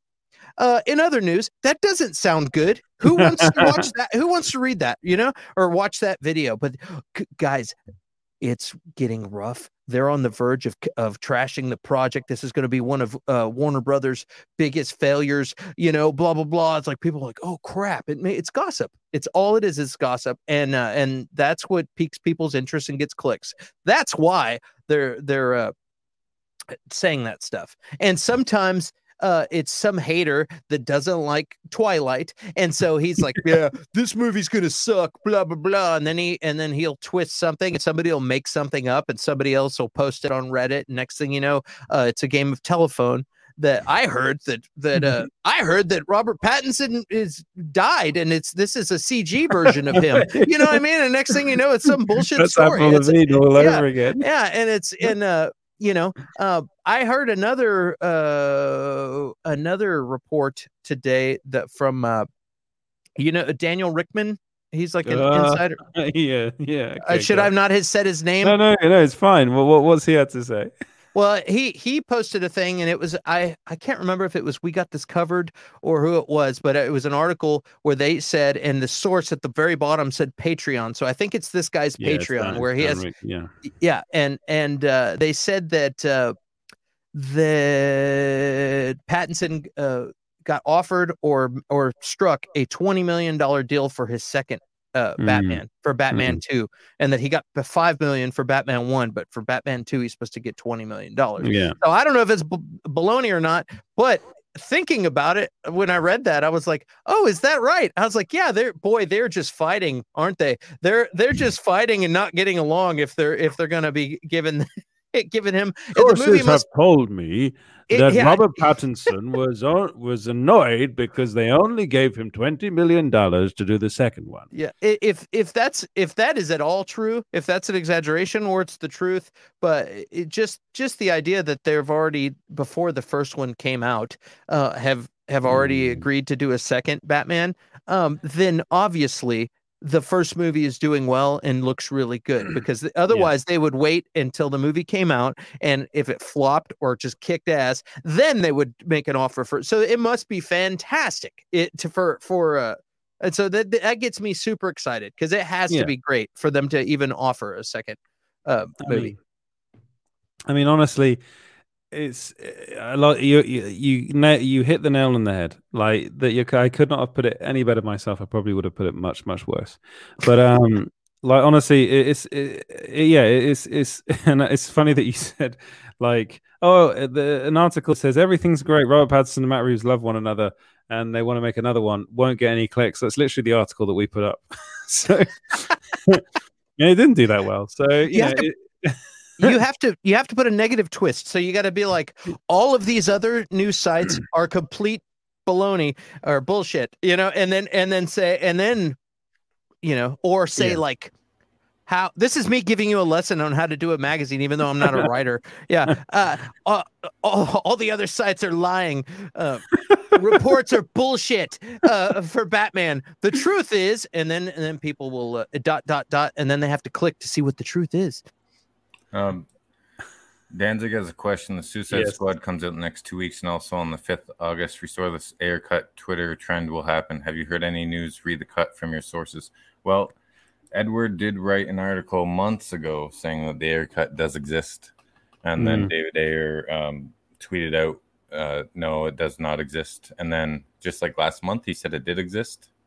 So, and everyone called out Edward saying, oh, look at your sources are bad and stuff. It doesn't exist and everything. But we all knew it was covered. Like the first thing that actors and directors have to do is say they have to deny. So yeah, Edward's known for a while. But do you have any new news? Because I honestly don't think it's going to be coming out until after August, or if anything, probably around Christmas. No, if it does come out. No, it won't come out until well after. If it does come out, it won't come out until well after the Suicide Squad's been released. So I mean, again, the problem with Warner Brothers is that they're under new management now, aren't they? So they've got other things to figure out before whether thinking, are we going to release this cut in the end or not? So the difference with the Ayer cut is that it's done, and they don't have to spend any money on it. They just have to do some marketing for it, which would be pretty simple. Yeah, the marketing for that film, it would be very, very simple. So then they also have to weigh their see, they're in a unique position right now because they have the experience of Zack Snyder's Justice League being released. Yeah. And then they have the unique experience of seeing how the fans reacted and how they reacted post-release, right? I'm seeing all over online now that people are upset because they feel WB lied to them and cheated them because it didn't get a theatrical release. Well, yeah, but they would have got a theatrical release. They would. The fact of the matter is, they would have got a theatrical release if it wasn't for COVID. But there would have been special sure releases because a lot of people are saying that HBO Max needed content and subscribers, and that's why they greenlit Zack Snyder's Justice League. There would have been special. There would have been special screenings. There would have been in New York and that's as much as they would have done. They would have gotten a few. But I think because it's too damn long, like they're not going to do that. Yeah. That's the whole reason Warner Brothers is like, you got to make this movie 2 hours in the first place, is because they want more screenings per day to sell more. They're not going to. That's valuable. That's valuable time and valuable real estate. But they needed new subscribers for HBO Max. Now you take into everything they've seen, what happened with Restore the Snyderverse, and then this motion comic. And then the actors getting on board, and then it just turning into a big kerfuffle, to be politely. Do you think the studio is going to want to risk that fan base again? If they release, that's a good point. That's a very good point. They're in a unique position to see how, you're shaking your head, but how much money is it going to make or keep the subscribers? You know, how many people canceled their HBO Max subscription after Ann Sarnoff said the Snyderverse was dead? Like, honestly. We've been covering this for a long time now. We know how how us fans of the Snyderverse react, and how a certain segment of the fan base reacts. But there's a lot of pushback against the studio all the time.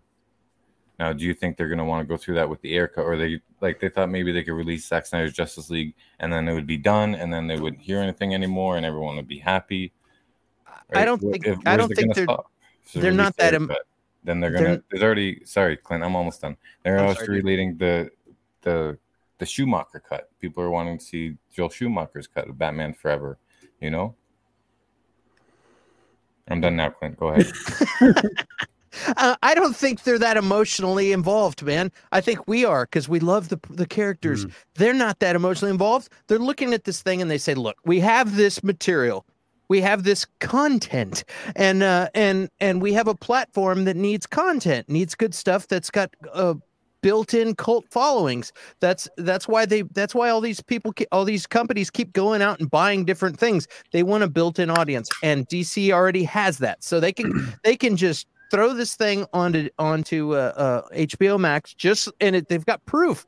We've been laughing and high-fiving and how much the Snyder Cut kicked ass after they said no for so long, and it was a big victory for the fans of Snyder, and so it's super easy for them to throw that thing out, throw the air cut out.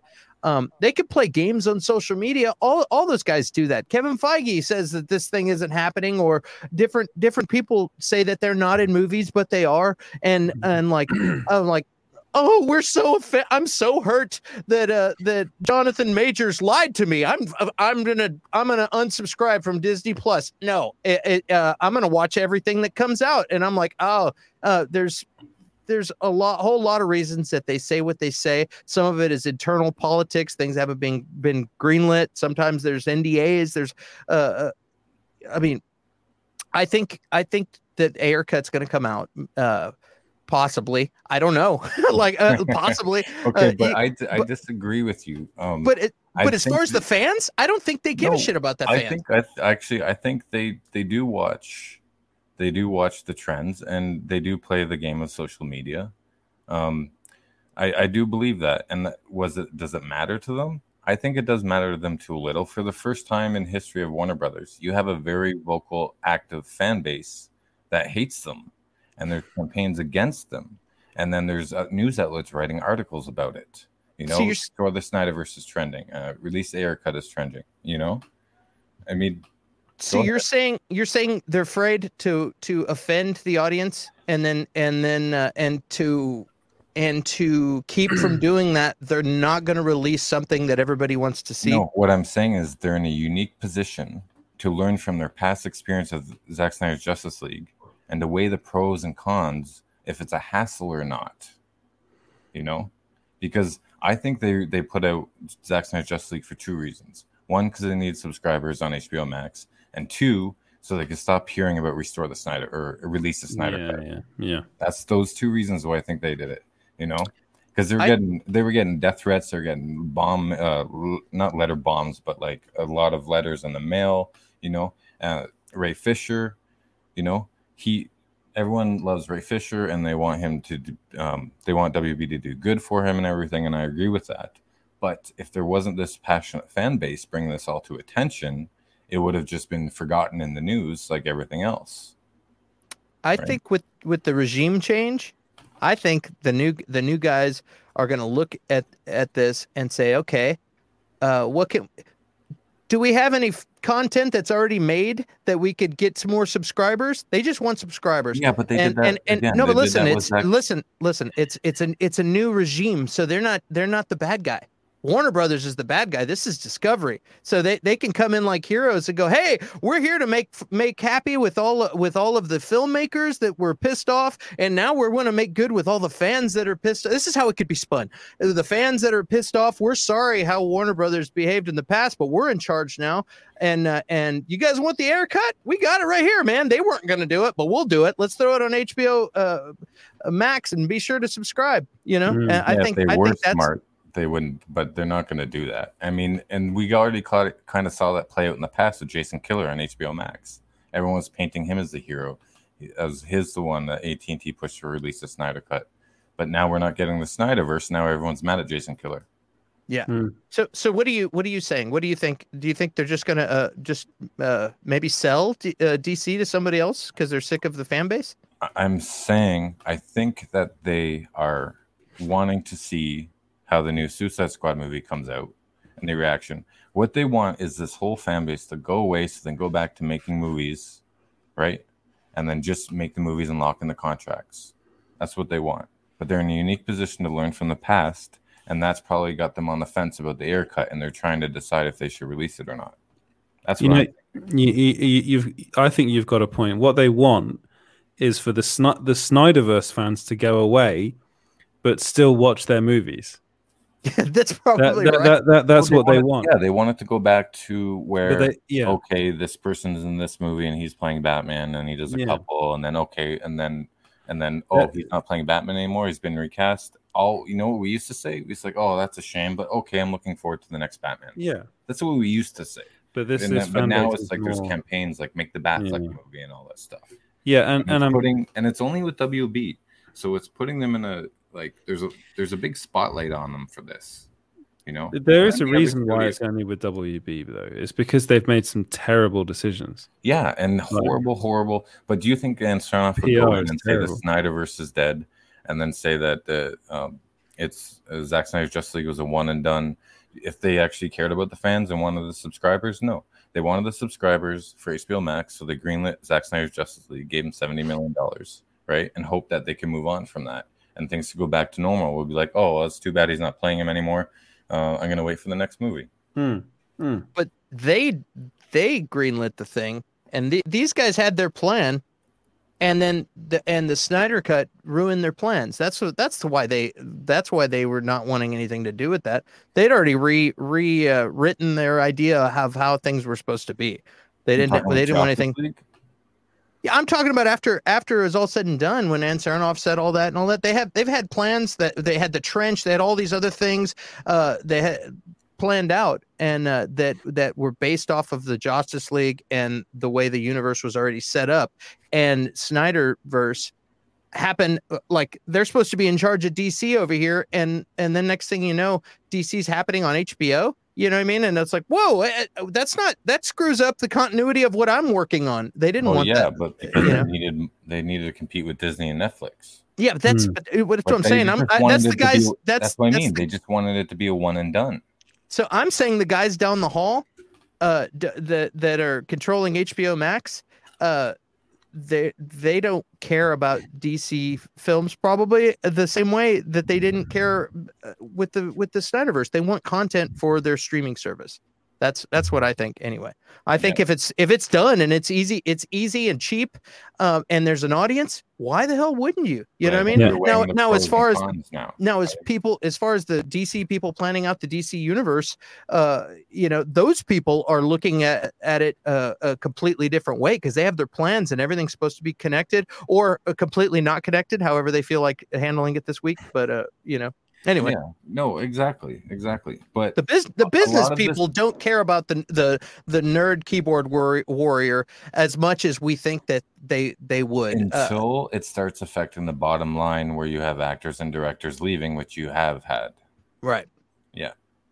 And I think by the bit of Zeus puts it correctly. He says, "You are both correct, but it'll go where the money is." Yeah. I think especially when it's already made and it doesn't cost them anything.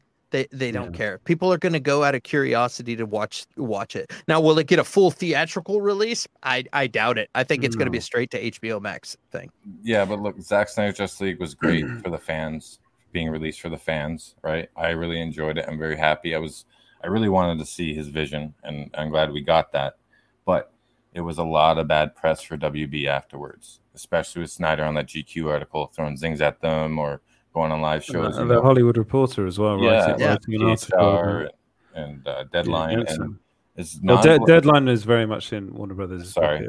Variety. But it's not good for WB. It doesn't look good for WB. There's been a lot of bad press for the last couple of years with WB. And I think they're weighing the pros and cons because they don't want to see that happen again with David Ayer, which even though it already kind of is. I think what's going to happen, right, is we're not going to see anything until 2022. And we're not going to see anything until this current regime is officially gone, until Emmerich and Sarnoff and even, to a certain degree, Walter Hamada have been shipped off somewhere else, and then Zaslav was the lion. I always think of the Aslan. Aslan. That's I always think of Aslan. Until like he will bring in a new bunch of people, I'm pretty sure, relatively quickly, I think. Then we might end up seeing some sort of like Suicide Squad. I don't think they'll call it David Ayer's Suicide Squad.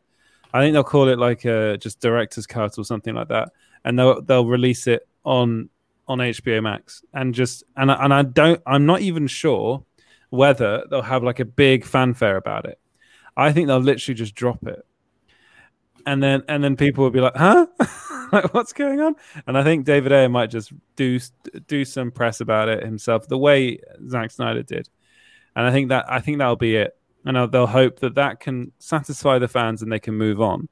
Because even though we know, like, we would love to see the Snyderverse continue in some form or another, we know that Warner Brothers, even when Zaslav is in charge, will still want the main Batman films to do the brunt of the money. They'll want those films to make the big bucks. That's why they're keeping Robert Pattinson and Matt Reeves around, because they see them as the future. I don't think they ever saw the Snyderverse as the future. I think they really did see it as ending after, once Zack Snyder was gone and they brought in Joss Whedon, that was it. For them, and I think they even want to end before that, after BVS got all reaction and it didn't make $1 billion like Avengers did, right? Yeah, and that's why there was that big course correction with Justice League. Why they were talking about it being a more uplifting and hopeful movie than the previous ones they made. And to find out more, go watch our History of the Snyderverse video right here. Yeah, exactly. YouTube. Exactly. I agree with you, but I'm hoping I'm wrong, but I don't think Zaslav is going to be the saving angel that everyone's I don't think so either. It's a huge merger. He's got stock options to worry about. He's got employees to worry about. They're going to go, if the Batman's a huge success, they're going to, they're saying multiversity and stuff, or multiverse and stuff, but I don't know. I don't think this whole Zaslav thing is going to work out either. Everyone wanted Jason Killer to be the savior of WB, right? Yeah, but we're also seeing with Hope, Marvel, Alfred, hope. Yeah. But we're also Faith, seeing Alfred, Faith. Faith, damn it! Faith, I get that one wrong every time. We're also seeing with what's going on with Marvel at the moment how difficult it is to do a multiverse properly. Now, that's where I really worry about the Flash movie, because I get the impression that they're just kind of throwing all their eggs into that basket, and they're kind of going, right, we're going to let's get everyone in that movie. Let's get Michael Keaton back. Let's get Ben Affleck back to be in that film. Who knows? Like, maybe there's rumors that Gal Gadot might be in it as well, and that the Linda Carter is it Linda Carter? Is that her name? Linda Carter. Yeah, I heard that too. Like that she might be in it as well. No, not Linda Hamilton. That'd be badass. Funny if she turns out. Arnold Schwarzenegger turns out in that film as well. I get. Yeah, exactly. Yeah, I get the impression that it's just all very haphazard with that film, and I think.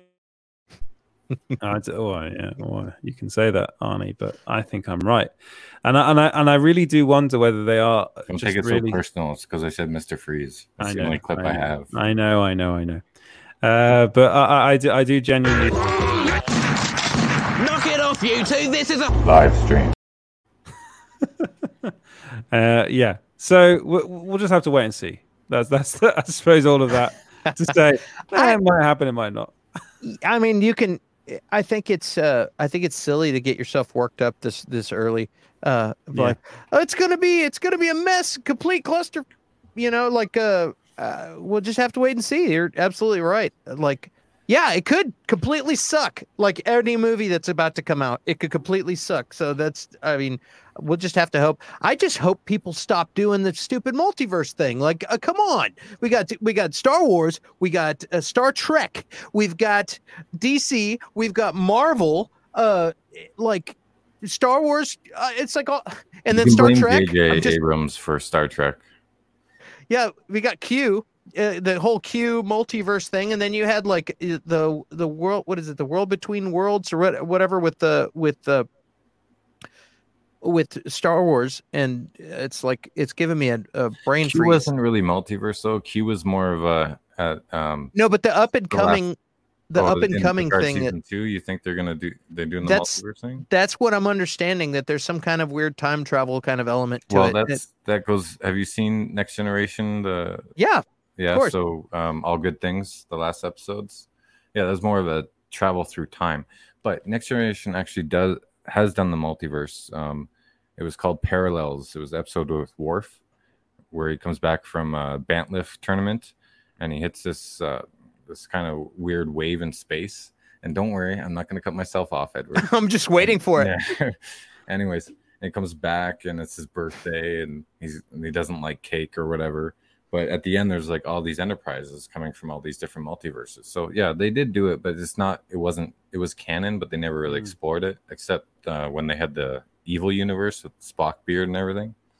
But I did want to say, Rajna said, excuse me, I think Zaslav is different. He's going where the money is, and the anti-Snyder execs won't be there to convince him otherwise. Okay, so I have a question for you too. When is this Warner Media Discovery merger going through? Well, it's not going to happen for officially for some time, for like a year or two, right? Yeah, maybe even more. It all depends on what it's all political now, because the whole thing is about monopolies, isn't it? So, whether I think it will go through, probably 2022 or 2023. We have Hamada in his contract till 2024, right? Yeah, is that right? Yeah. So 2024? Maybe. Or is it 2022? I think it might be 2022. Yeah, I think June 2022, Danzig says.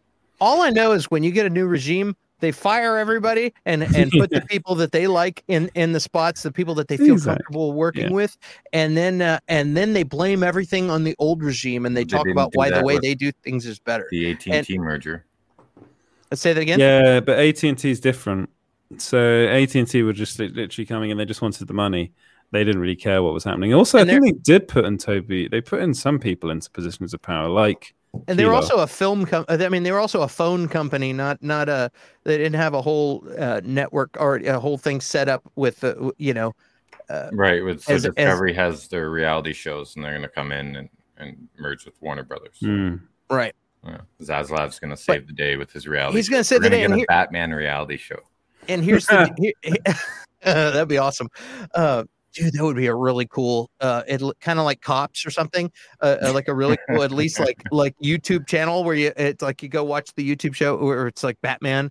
All right, today we're Batman. What you gonna do? Yeah, today. All right, guys. Today we're gonna go. We got another call. Commissioner Gordon just threw up the bad signal. He always does this. I'm pretty sure there's a false alarm, but I gotta check on it just in case. I usually code, and it follows him in the Batmobile. It'll be really cool. AT&T are telecommunications, but they own streaming and media company now. And well, no, they don't anymore. That's the whole thing. They want to sell the whole thing. Yeah, but it's not gone through. Okay, so what I'm saying is when AT&T and Warner Brothers merged, right? HBO Max was created, and AT&T pushed for Zack Snyder's Justice League. Yeah. Right? So they have a say in what happens with the content coming out of Warner Media. Mm-hmm. Yeah. Right? So because they own Warner Media. Right, but they weren't an entertainment. They weren't an entertainment business that knows how to do that. They bought one, and they said cool, and they bought something that was already set up. Discovery is really good about creating stuff and seeing what sells and what doesn't, and giving creators and content creators the resources and starting shows, and they're like, cool, we're going to jump into the not reality version of this. We've already got infrastructure and streaming all over the world that HBO Max didn't have. I mean, it's looking pretty good according to what they say in the press. It's all spin, and that's what they're going to say. If people are upset, if the internet is as upset as you say they are, and I believe it, they're just gonna play off of that and tell them that they were right and that this new guy is gonna do it. They will. They'll say, or maybe they won't say they're right. Maybe they'll walk around it, but they'll find a way to tiptoe around whatever they're pissed off about, and then make it look like this new guy is trying to do the best for the fans. And that's what you think we're gonna get MythBusters meets Batman? No. How about Deadliest Catch meets Aquaman? Yeah, I don't know. That'd be awesome. Yeah, I think so. But I think any internet drama, they're gonna spin something together that's gonna placate those people. It's what they're gonna do, and it'll be something very clever that they pay somebody a bunch of money to come up with, and then they'll run with it. And then they'll make money. That's what they'll do. Blame the old regime and do that, and then they'll get a bunch of subscribers because the new guys, these guys are our saviors, and then it'll be fine. It'll be great. And then we'll get the Ayer cut, and then we'll get a bunch of like new action figures. And see what they're gonna do. What Warner Brothers is gonna do is they're gonna find every single person that's tweeted #release the Ayer cut, and they're gonna send them. They're gonna get Father Christmas or Santa Claus to go and put a copy of the Ayer cut in each and every one of because I'm pretty sure everyone that's watching this show has probably put that hashtag out into your stockings on Christmas Eve.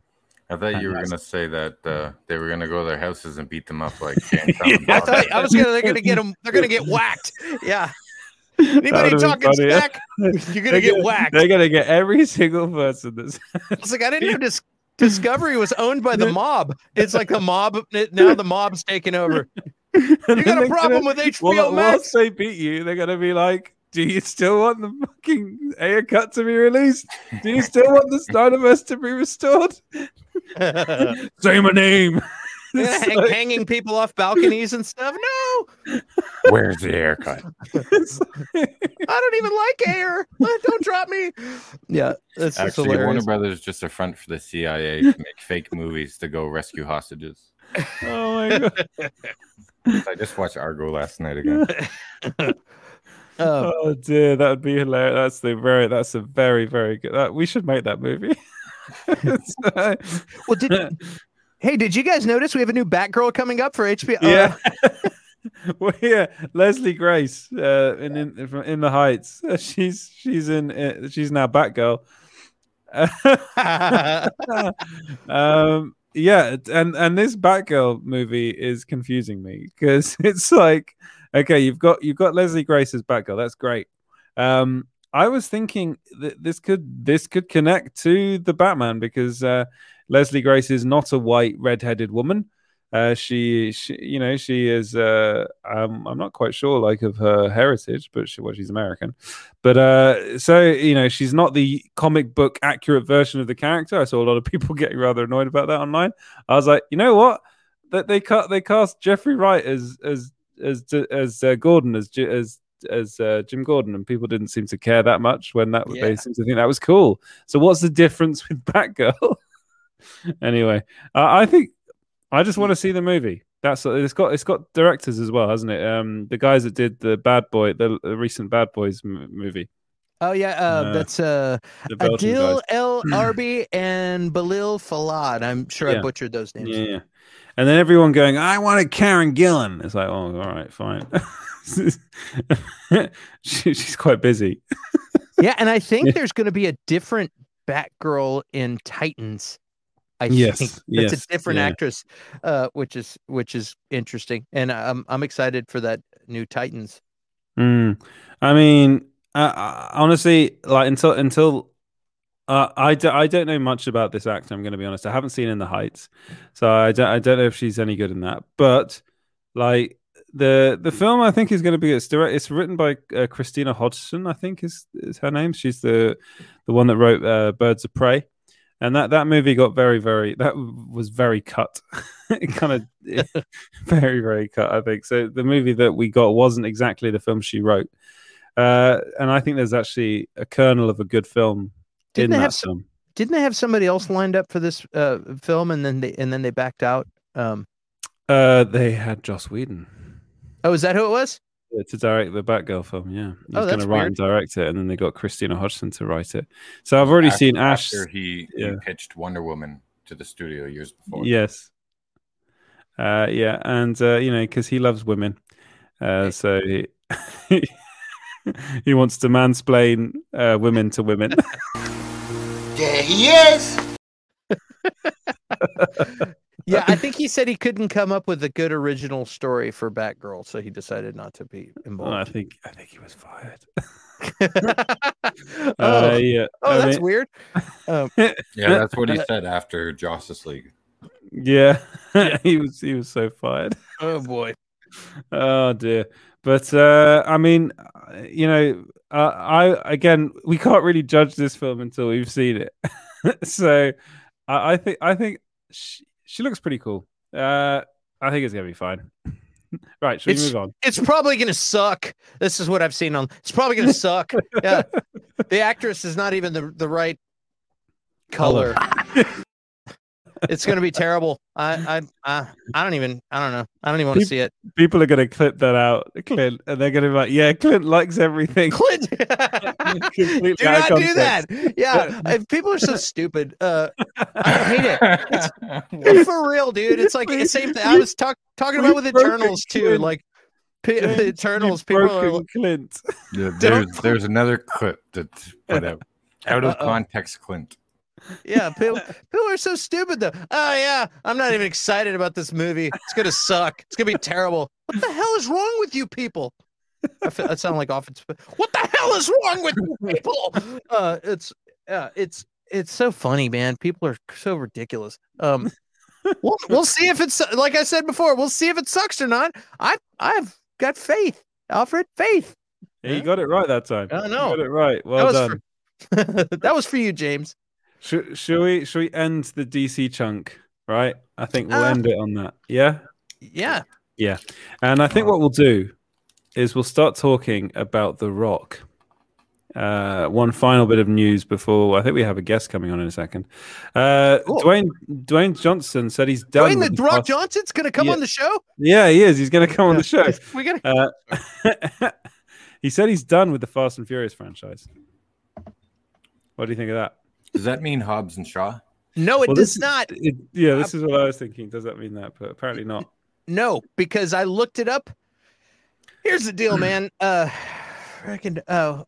What is Sausage Head Which I can't think of his name right now. Vin Diesel. Vin Diesel. Thank you. I only said that because that. Yeah, there it is. Vin Diesel's a. The feud between them has been going on for 10 years. And I think The Rock is like, dude, I'm not going to make that guy any more money because Vin Diesel's producing these movies. He's making a ton of money off of these movies.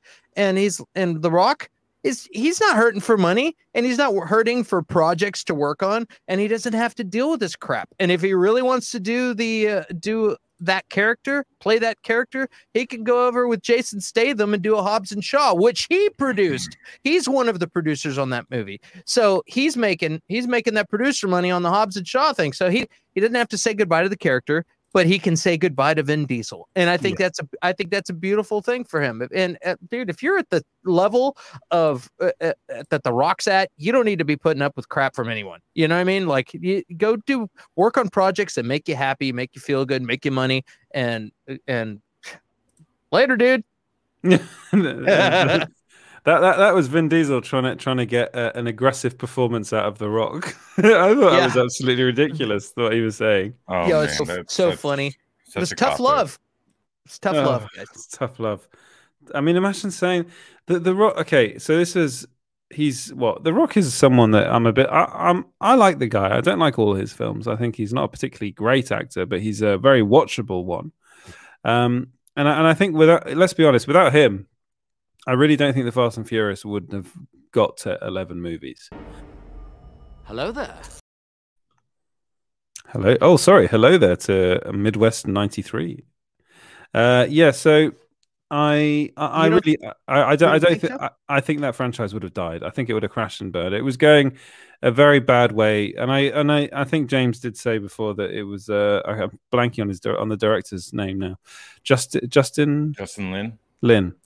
It was in part thanks to him as well, but the addition of The Rock just kind of changed that franchise as well, just with the characters and stuff. Because let's be honest, Vin Diesel's character in it, Dominic Toretto, I'm amazed I remember that, is very boring.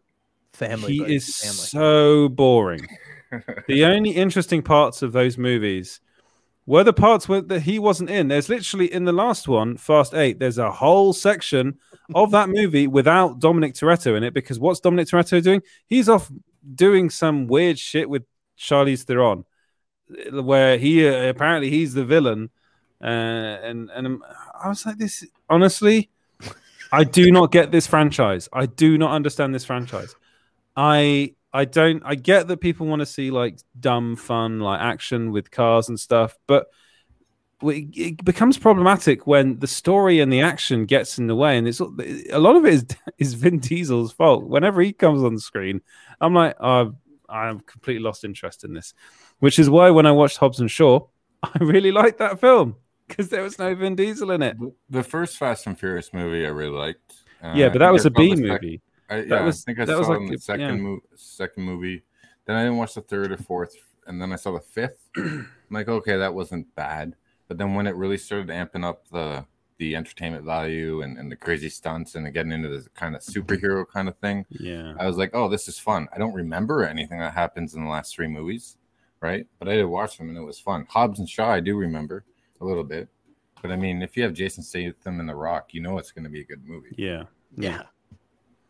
I think Vin Diesel's. I kind of think he's blown up his own franchise. He should have stopped acting after Saving Private Ryan. I like some of his Pitch Black movies or whatever. His first one was it Pitch Black? Oh yeah, Pitch Black was. That was good. That was a great film. What was the comic book movie that he Except did? The second one. Blood something. Blood Spots or Bloodshot. Bloodshot. Yeah. I saw that. That was Clint. I saw it in the theater in the middle of the pandemic. It was super fun to get out of the house, and I went and sat there, and it was just a real bad movie. But it was thank God. No, but you said it was not good. But it wasn't fun. It wasn't fun. What about Riddick? You know what? I'll take Riddick over Bloodshot. I love those. Those are fun too. Pitch Black was great. Riddick was just like, oh, look at all these sci-fi guys in plastic armor. Yeah, this is nothing like the Pitch Black universe I loved. It was an independent film turned into some like It's like RoboCop armor from the TV show. It's like so plastic. I think this is the best show, the best movie he's been in. The Pacifier. I haven't seen that. Danzig says The Pacifier was a great film. I haven't seen the Pacifier. I cannot say whether it's a good film or not. Room. Yeah, it's true. I think Boiler Room. He has hair. That's how old. That's how old that movie is. Man, I don't understand Vin Diesel. First off, I think that quote is the funniest quote of the year that he said, because it's literally him being the one where he's talking about tough love and wanting to get a performance out of The Rock. What is Vin Diesel thinking as a producer? I'm like, okay, we're going to take Dwayne Johnson, who's associated with wrestling, we're going to force this cinematic world. Dude, he was doing movies way before like that. He was a star. It was a lame excuse. And The Rock had said some stuff on his posts where he was like, if it looks like I'm not acting in some of these fight scenes, it's because I'm not. Like he got him all worked up, and apparently it was just tough love to get him where he needed to be to really deliver on the scene. I've taken acting classes. I mean, that's just how it works, you know. You piss people off enough, and then they deliver an incredible performance. Let's not forget their contract where the punches have to be even. Yeah, that's between. It has to be even. Isn't it? That's between all three. Vin Diesel, Statham, and The Rock. That's so stupid. It's just ridiculous amounts of testosterone. My pee-pee has to be the same size as your pee-pee. Yeah, I'm sorry, Vin. Your pee-pee's going to be nowhere the same size as Dwayne The Rock Johnson. Let's be honest here. Oh boy. They don't call him The Rock for nothing. Oh no. Knock it off, you two. This is a live stream. Right. Oh boy. All right. Should we do we have anything else to talk about? I just want to talk about pee-pees. And the show on Dwayne The Rock's dick. Oh boy. Oh my god, this has descended into pure and utter chaos. Oh dear. I'm sorry for any children watching. We got a cocainium request here. Yeah. Oh yeah. Go on, James. I'm doing the infinite scroll right now. You do your work, do your job. I have a question. Have y'all heard anything more about the Nightwing thing that the Chris McKay was supposedly working on? The guy who directed. Cocainum. Yeah. No, I haven't heard anything about. Yeah, the guy who directed Tomorrow War is supposed to be attached to something or in talks about doing a Nightwing thing forever with HBO. Can I ask you a question about the Tomorrow War sequel? Mm-hmm. Is it going to be called The Day After Tomorrow War? I don't know, but that's a great. Then they'll do a prequel called The Yesterday War. Yeah, it's going to be called The Edge of Tomorrow War. The Edge of Tomorrow War. A week after, I don't know. Yesterday, Sorry, it's the next one will be Yesterday's War because it's after. War. Yeah. The Kazakh just put a brilliant comment. I'm going to put it up. There you go, Zeus. There you go, Zeus. But Kazakh says, "Stop talking about Dwayne's Johnson." That's brilliant. Well done. In Canada, you know, the Olympics is officially off when Dick Pound is trending. Did you know that? Because one of the representatives from Canada, his name is Dick Pound. Oh, I remember. Yeah, it's true. It was trending today or yesterday. Dick, I remember hearing about that guy. He knows what he's doing. Otherwise, he'd go by Richard Pound, right? Yeah, yes, Dick Pound. While we're on this theme, here this is hilarious. There's a doctor that's well known here in Austin who recently retired, but he does vasectomies. I heard and about his name is Dick Chop. Yeah. Yes. Chop is his last name, and his name is Richard Chop, but he went full on with it, and his name is Dick Chop. And I feel like I have so much respect for this guy, because if you grew up with the name Dick Chop, you've been hearing it your whole life. Didn't and instead he legally change his name?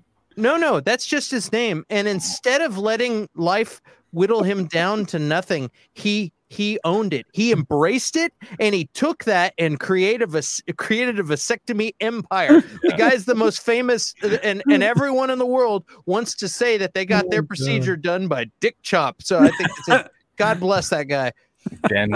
Danzig's got a good point here. Yeah, he did. Basil spaceship. Apparently, Elon Musk commented on a tweet. Some vibrator company made something called the After Basil ship. So it really does look like a penis, that ship. There he is. That looked like one between them in that video. Yeah. Hey, so we got a guest on the show. Is his mic's turned on? He's just What's up? Hey, how's it going? How are you? Why don't you introduce yourself to the viewers? All right, hello, small screen viewers. My name is Ravioli Supremo. I'm the worst content creator on YouTube. Hi, Supremo. James has obviously got in the house. James has obviously got you into Confused Clint. I don't know. I come on. I hear you guys talking about like dildos or something. What's going on here? We're talking about Jeff Bezos' spaceship. But no, basically, this is quite interesting because I believe you're going to be doing some work for Small Screen. Is that right? Yeah, I think so. Yeah, James, do you want to elaborate on that? Is he even there? Yeah, I'm here. Yeah. I was just hoping you wouldn't segue into the game because after penises, going to that game would be nice. Oh man, we have a game to talk about, don't we? Well, let's talk about the OLED Switch. Okay, so this is okay. So this is where Clint wanted an upgrade on the Switch. Yeah. And they wanted more powerful graphics and more hard drive space and more stuff for everything. And instead, they got a bigger screen. And then Valve was like, "Hey, here's our Steam Deck. It's a computer handheld. Suck that, Nintendo." That's pretty good. Like, that's it in a nutshell. So, what's happening is they've released a new one of these. Nintendo's releasing a new one of these, right? I just wanted to show off my Switch. Yeah. I'm talking about Switches. And what they ended up doing was they just upgraded the screen. A lot of people were thinking that Nintendo were going to release what was dubbed as the Switch Pro, that would have a better graphics card and would be able to output 4K onto a TV, so we could play Zelda in glorious 4K. What they ended up doing was none of that. They just added a screen, an OLED screen. It has a bigger kickstand too. Has a better kickstand. Yes, you're right. I guess. Because the kickstand on the Switch is terrible. Yeah, it sucks ass. Like, I've had my Switch for at least 3 years. That shit broke off so quick. I lost it in the car. Yeah. It probably fell out on the goddamn road. I've still got mine. Amazingly, I've still got my kickstand. But then again, I use my Switch mostly docked. But what Valve ended up doing was releasing the Steam Deck. Yeah. And the Steam Deck is basically every like kind of computer gamer's kind of wet dream, isn't it? It's a portable gaming PC. And it's not beholden to the Steam platform either. You can just put Windows on it, And Cass is a good point here. So Cass has just installed the emulator on the Steam Deck on the Steam Deck, and voila, you got an all-in-one. Yeah, I mean you've got and Clint's kind of glazing over here because gaming isn't really. I don't think gaming's your thing, is it, Clint? I just got a new Xbox. Series S like 2 weeks ago. What are you talking about? We were talking, and he's like, maybe we should get a game system. I'm like, okay, we'll get this or get that. Maybe I suggest this, or maybe just get a PC. And he goes out and buys an Xbox One S, and then Valve announces the Steam Deck right away the next day. Well, okay, Ravioli. Yeah. What do you think about all of this? Well, which one would you get if you could? Well, obviously, I'd get the Steam Deck because, the new Nintendo Switch. I look at the stuff. They have a bigger screen. Yeah, sure. It's like a couple millimeters bigger. Yeah. I just play in TV mode anyway. Yeah. LAN cables. Yes. I don't know what the hell that is, but yeah, I'm not really a cable guy. But if you want to connect it directly into the internet, you can do using a LAN cable. All right. Yeah. Yeah. Yeah, I guess it would fix Nintendo's shitty online, but basically, yeah, if I was gonna buy anything, it would probably be the Steam Deck. Yeah. It has basically the exact same games anyway, and just the same amount of hentai games. Yeah. Oh my god. Right. This is where I reveal that I am getting not a Steam Deck. I'm getting the new Switch because I'm a sucker for everything Nintendo, and I want to play Breath of the Wild in OLED. I thought you were going to segue into Doki Doki after that. Well, let's talk about Doki Doki Literature Club Plus. So this is a new game that I've been telling everyone. It's actually not a new game. It came out ages ago, but it's been re-released. And I've been telling everyone and anyone that will listen to me to play this game. Because, okay, I want to, before you talk about it, Ravioli, because I'm pretty sure you'll have some stuff to say about this game. You just played it today, right, Ravioli? What's that? You just played it today, right?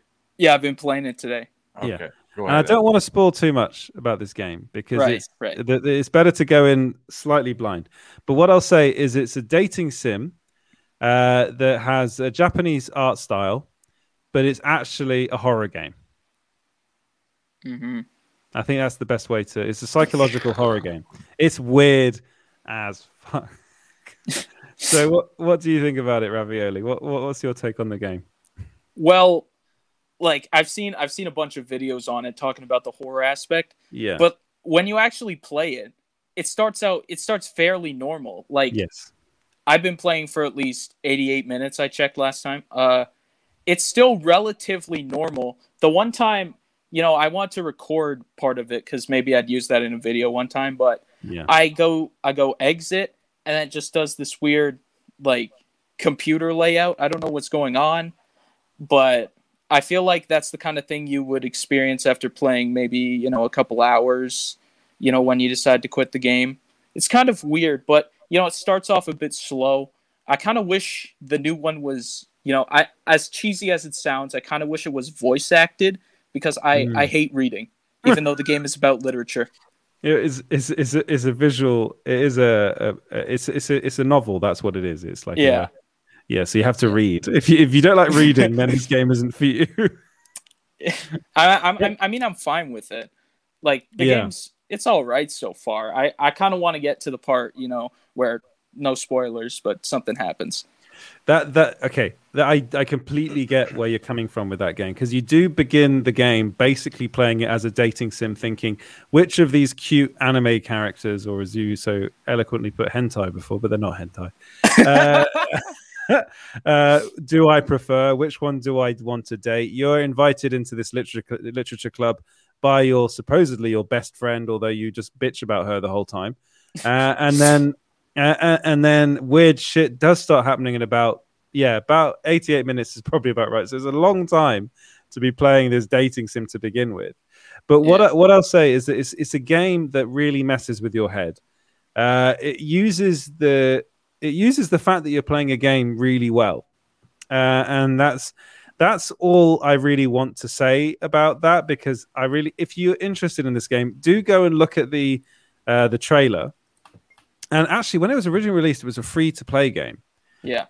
And what they've just done is just added some stuff like some weird like artwork and stuff like that you might like. It's not really my thing. The art style, I like it, but I would not want to be caught playing it on a public space. Did you say horror or whore? If you get a dating site, it's like a dating game, and then there's some horrors thrown in. I'm like, this is a weird game, Edward. What are you playing, man? This is Clint, weird. To bring down the tone, we got Ravioli Supremo on, and it's Clint that does him. No, it's a horror game. A horror game. Horror. Yeah, it's a horror game. I'm like getting the feeling of coming in the gym. I'm getting the feeling of coming at home. I'm getting the feeling of coming backstage when I pump up. There you go. Okay, if you're going, so I think I'm the only one here that would go for the Switch. I think I'm probably the only one here that Doki Doki Literature Club was made for. Obviously. I mean, I like horrors. Well, okay. I want to make because we've been going on for almost 2.5 hours, and I need to go to bed. But what are the games you're currently playing? Because you've all got consoles now, so let everyone know what you're playing at the moment. Clint, why don't you go first? What was the game you've been playing on your new Xbox X series? I've got the Game Pass, so there's been a lot of bit of sampling going on. I had a little fun with the UFC thing when my buddy came over the other day. There was a UFC thing. UFC 2 game, and that was fun because it's fun to beat the hell out of your friends, But I started getting into Squadrons, and that was really fun. And then I spent a lot of time playing Halo also, and that was really fun. Yeah, you're going back. Yeah. Mm-hmm. Okay. What about you, Ravioli?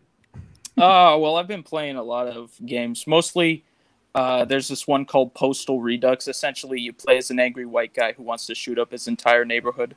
Oh my god! Is that the top-down one? Yeah, it's kind of like top-down isometric. Yeah, did you play the first one? Yeah, I played the first one. Yeah, those graphics are horrible. Yeah.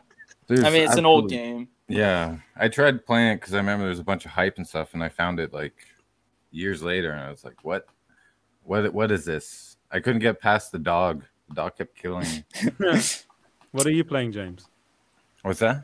What are you playing at the moment? You're always playing something, aren't you? My pickup game to kill some time or take a break is right now. Excuse me. Right now, it's Call of Duty Ghosts.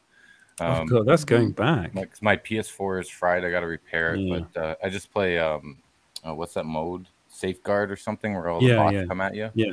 So I just play that, and Valheim still, but me and my girlfriend Spooky, we took a break because the devs went on vacation. Before they went on vacation, what they did was they made all the monsters. They wanted the monsters to attack the bases more, not just the players. So they altered the code, and then they went on vacation. Well, it turns out that the monsters they broke the game. Well, we were just attacking the bases. They were just ignoring all the players. And if you know anything about Valheim, building and taking pride in what you build is a lot about the game. So all these elaborate structures and castles were just being destroyed with like 4 trolls coming at them. So we took a break on that, but apparently they fixed it. So we're going to be playing it again. Ravioli Supremo is going to be joining us. We're going to be doing some streaming, and we're going to be doing some game videos when we launch Small Screen Game Channel. That's it. That's the big news. We've got a small screen gaming channel coming, and it's going to be mainly Ravioli, probably. Yeah, it's gonna be Ravioli and myself, and we're gonna. I know. Go check out his content. I put the link in the chat, and it's check out my funny content. Stuff. Go and check out. Yeah, it's really. What do you edit on? Okay. Don't give away your secrets, man. I haven't seen videos edited like yours. I love it. I love the style. I love the kind of. It's very. I think I know why James likes your stuff so much. Thank you. I appreciate that. Any really feedback is any positive feedback is really good. I don't get a lot of feedback because nobody watches my videos, but that's fine. Tell you what, I spent a long time watching them. When James said there's this guy Ravioli you should check out, I was watching a lot of them. You made a video all about a soda that you didn't like called Dirt Soda. Dirt Soda. It costed me $7, and the commercial said it was a good taste, surprisingly good. A bunch of bullshit. Well, anyone that uses the word surprisingly in their marketing, it's surprisingly good. And I followed the website VAT19 on their YouTube channel for so long, and I've just believed everything they said. And the one time. Oh man, that's hilarious. If you drink it, I was gonna play that video, but what happened when you posted it, Ravioli? Didn't you say they told you to take it down or something, or they striked you? I just got a copyright claim. Yeah, actually copyright claimed you. Yeah, they frequently do that. Apparently, so one time I even did tongue-in-cheek voiceover of one of the commercials where I talked about eating like visceral off the goddamn ground, and they claimed the video playing in the background. Some company. It didn't say VAT19 because that's who the video is from. Instead, it said like some some studio. I don't know who it was, but I searched it up, and apparently they claim a bunch of like cutscenes from the South Park games. Yeah, there's a lot of that going around on YouTube. We get that also. Some weird people that claim like bits of our video that Tennis like, TV. yes, Tennis TV. For some reason, Tennis TV on Facebook is always claiming our videos. Hey, Ravioli, if you keep drinking that soda, it will start to taste good. Years ago, my old band did Warped Tour, and we were on Warped Tour, and Mountain Dew Amp gave us like 5 cases of theirs. It had just come out, and I drank that first one. I was like, this tastes like dirt. This is some bullshit, and it was awful. But after a while, you just get thirsty, or you were tired, and it's an energy drink. And I'm like, I'll try it. After a while, I'm like, dude, I need to get some of that dirt. You get some of that dirt, and it is addictive. Literally get some of that dirt. Yeah. I don't know. I mean, I might buy another thing of soda off of VAT 19. Who knows? I might even buy the discharge soda, but it doesn't matter. I just know, the grass soda. I'm gonna buy either the grass soda. They also have like mustard soda. I don't know how that would taste. I like mustard, but like I wouldn't drink it, except it maybe if you put it in like a wine glass. Oh man, I don't think I'd drink anything that's discharge flavored. That's disgusting. That's not, yeah, I know. That's good. That was uncalled for. I'm very sorry about that. I know most of the small screen viewers are not accustomed to hearing the word discharge. Oh, actually, I have no idea what they're accustomed to. They love that sort. They were getting very into us talking about Dwayne Johnson's dick, so it's okay. I think what do you want, James? Let me just play something for a quick. Well, we might get a copyright strike. That's okay. It's not okay. Games Tokyo 2020 is a sport. Are you watching my videos? Yeah. We'll play one of your videos. 2020 Olympics video game. Oh my god! Knowledge. All right. The other being Mario and Sonic at the Olympic Games. This time they decided to ditch the Mario and Sonic aspect and just make a straight Olympics game. I don't blame them though. The Mario and Sonic thing was more of a novelty anyway, even if it's the thing that got me to give a shit about the Olympics in the first place. This intro cutscene sure is festive. Right here we have some Olympic athletes. No idea who they are, and I don't really want to bother finding out. And then music plays, so we're stopping that. Yeah. Yeah, you should definitely, guys, you should definitely go and check out his channel. It's really good fun. There's a lot of stuff. There's a lot of good stuff on there. Yeah, and he agrees. A lot of stuff he agrees. There's a lot of stuff we can't show you because it would get copyright claimed. Exactly. We got you 1 subscriber so far. Oh, sick, dude. Yeah. Whoever subscribed, thank you. One more and get AIDS in 20 seconds. Right, what I'm going to do is I'm going to say which game I've been playing because no one bothered to ask me. Sorry, you were asking everyone. So I know, but I thought it was the horrors game. No, I finished that a while ago. No, the game I've been playing is Pokemon Sword. So that's the kind of games I like to play, the baby ones and the weird Doki Doki Literature Club horror games. Right, I think we should end it there because I really need to go to bed. All right. Yeah, but thank you so much for coming on the show, Ravioli. It was good to have you on. Of course. Yeah, it's good. And if you ever have a live stream, make sure to tell me so I can just crash it without any warning. That's fine. And don't leave yet. Stay behind the scenes. All right. And thank you, Clint, for coming on as well. Hey, I always have a great time. And well, everyone go to patreon.com/smallscreenco and all the small screen stuff. Where can they find you, Clint? They can find me on Twitter at the OG Clint Baker. There he is. And find me on youtube.com/Clint Baker channel. Awesome. And I've got a new video coming soon about the Munsters, the new Munsters movie. So, and James, where can they find you? You can find me at 42com on Twitter, or you can go to thatjamesguy.me for my website that's not even finished or started yet. And where can they find you, Ravioli? Usually in a back alley doing heroin. How old are you? Sorry. That's the best answer we've ever had. We can end it on that. No, but seriously, go and check out Ravioli's channel. And subscribe to the small screen channel so they can get monetized, please. Yes, we need that. Right. let's end it now. Edward, where can we find Oh, you? no one cares about that. It's Small Screen nobody Co. ever asks Edward. Edward, Edward, where can we find you? There you go. Small Screen Co. at EJ Lauder. Have fun. Don't do the British "we got this covered" shit, because that really pisses me off. The what? That's so not true. It's people saying it's the British "we got this covered." And I'm like, what? Reportedly, report. Just put that in every bloody article, right? It was said. It was said from our sources who told you the same thing about War Machine being in Armor Wars. They told us this. Yeah, let's end it now. Otherwise we'll go into a dark place. I want to start naming channels. No, let's turn it off before Clint ruins everything. I want to just call people out. Go nuts, Clint. No, I'm not gonna do it. Let's end the show. End the show. End the show. Thank you to our patrons. Oh yeah. Kazakh. Danzig 1970.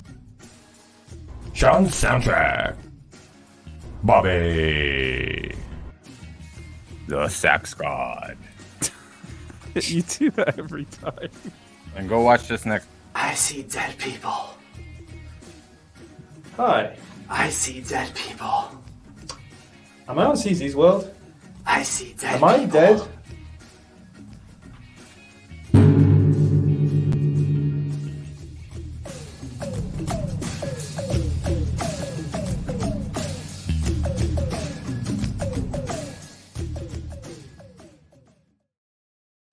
Where's my frickin' jet ski, man? Where's my jet ski? Where's my fucking jet ski?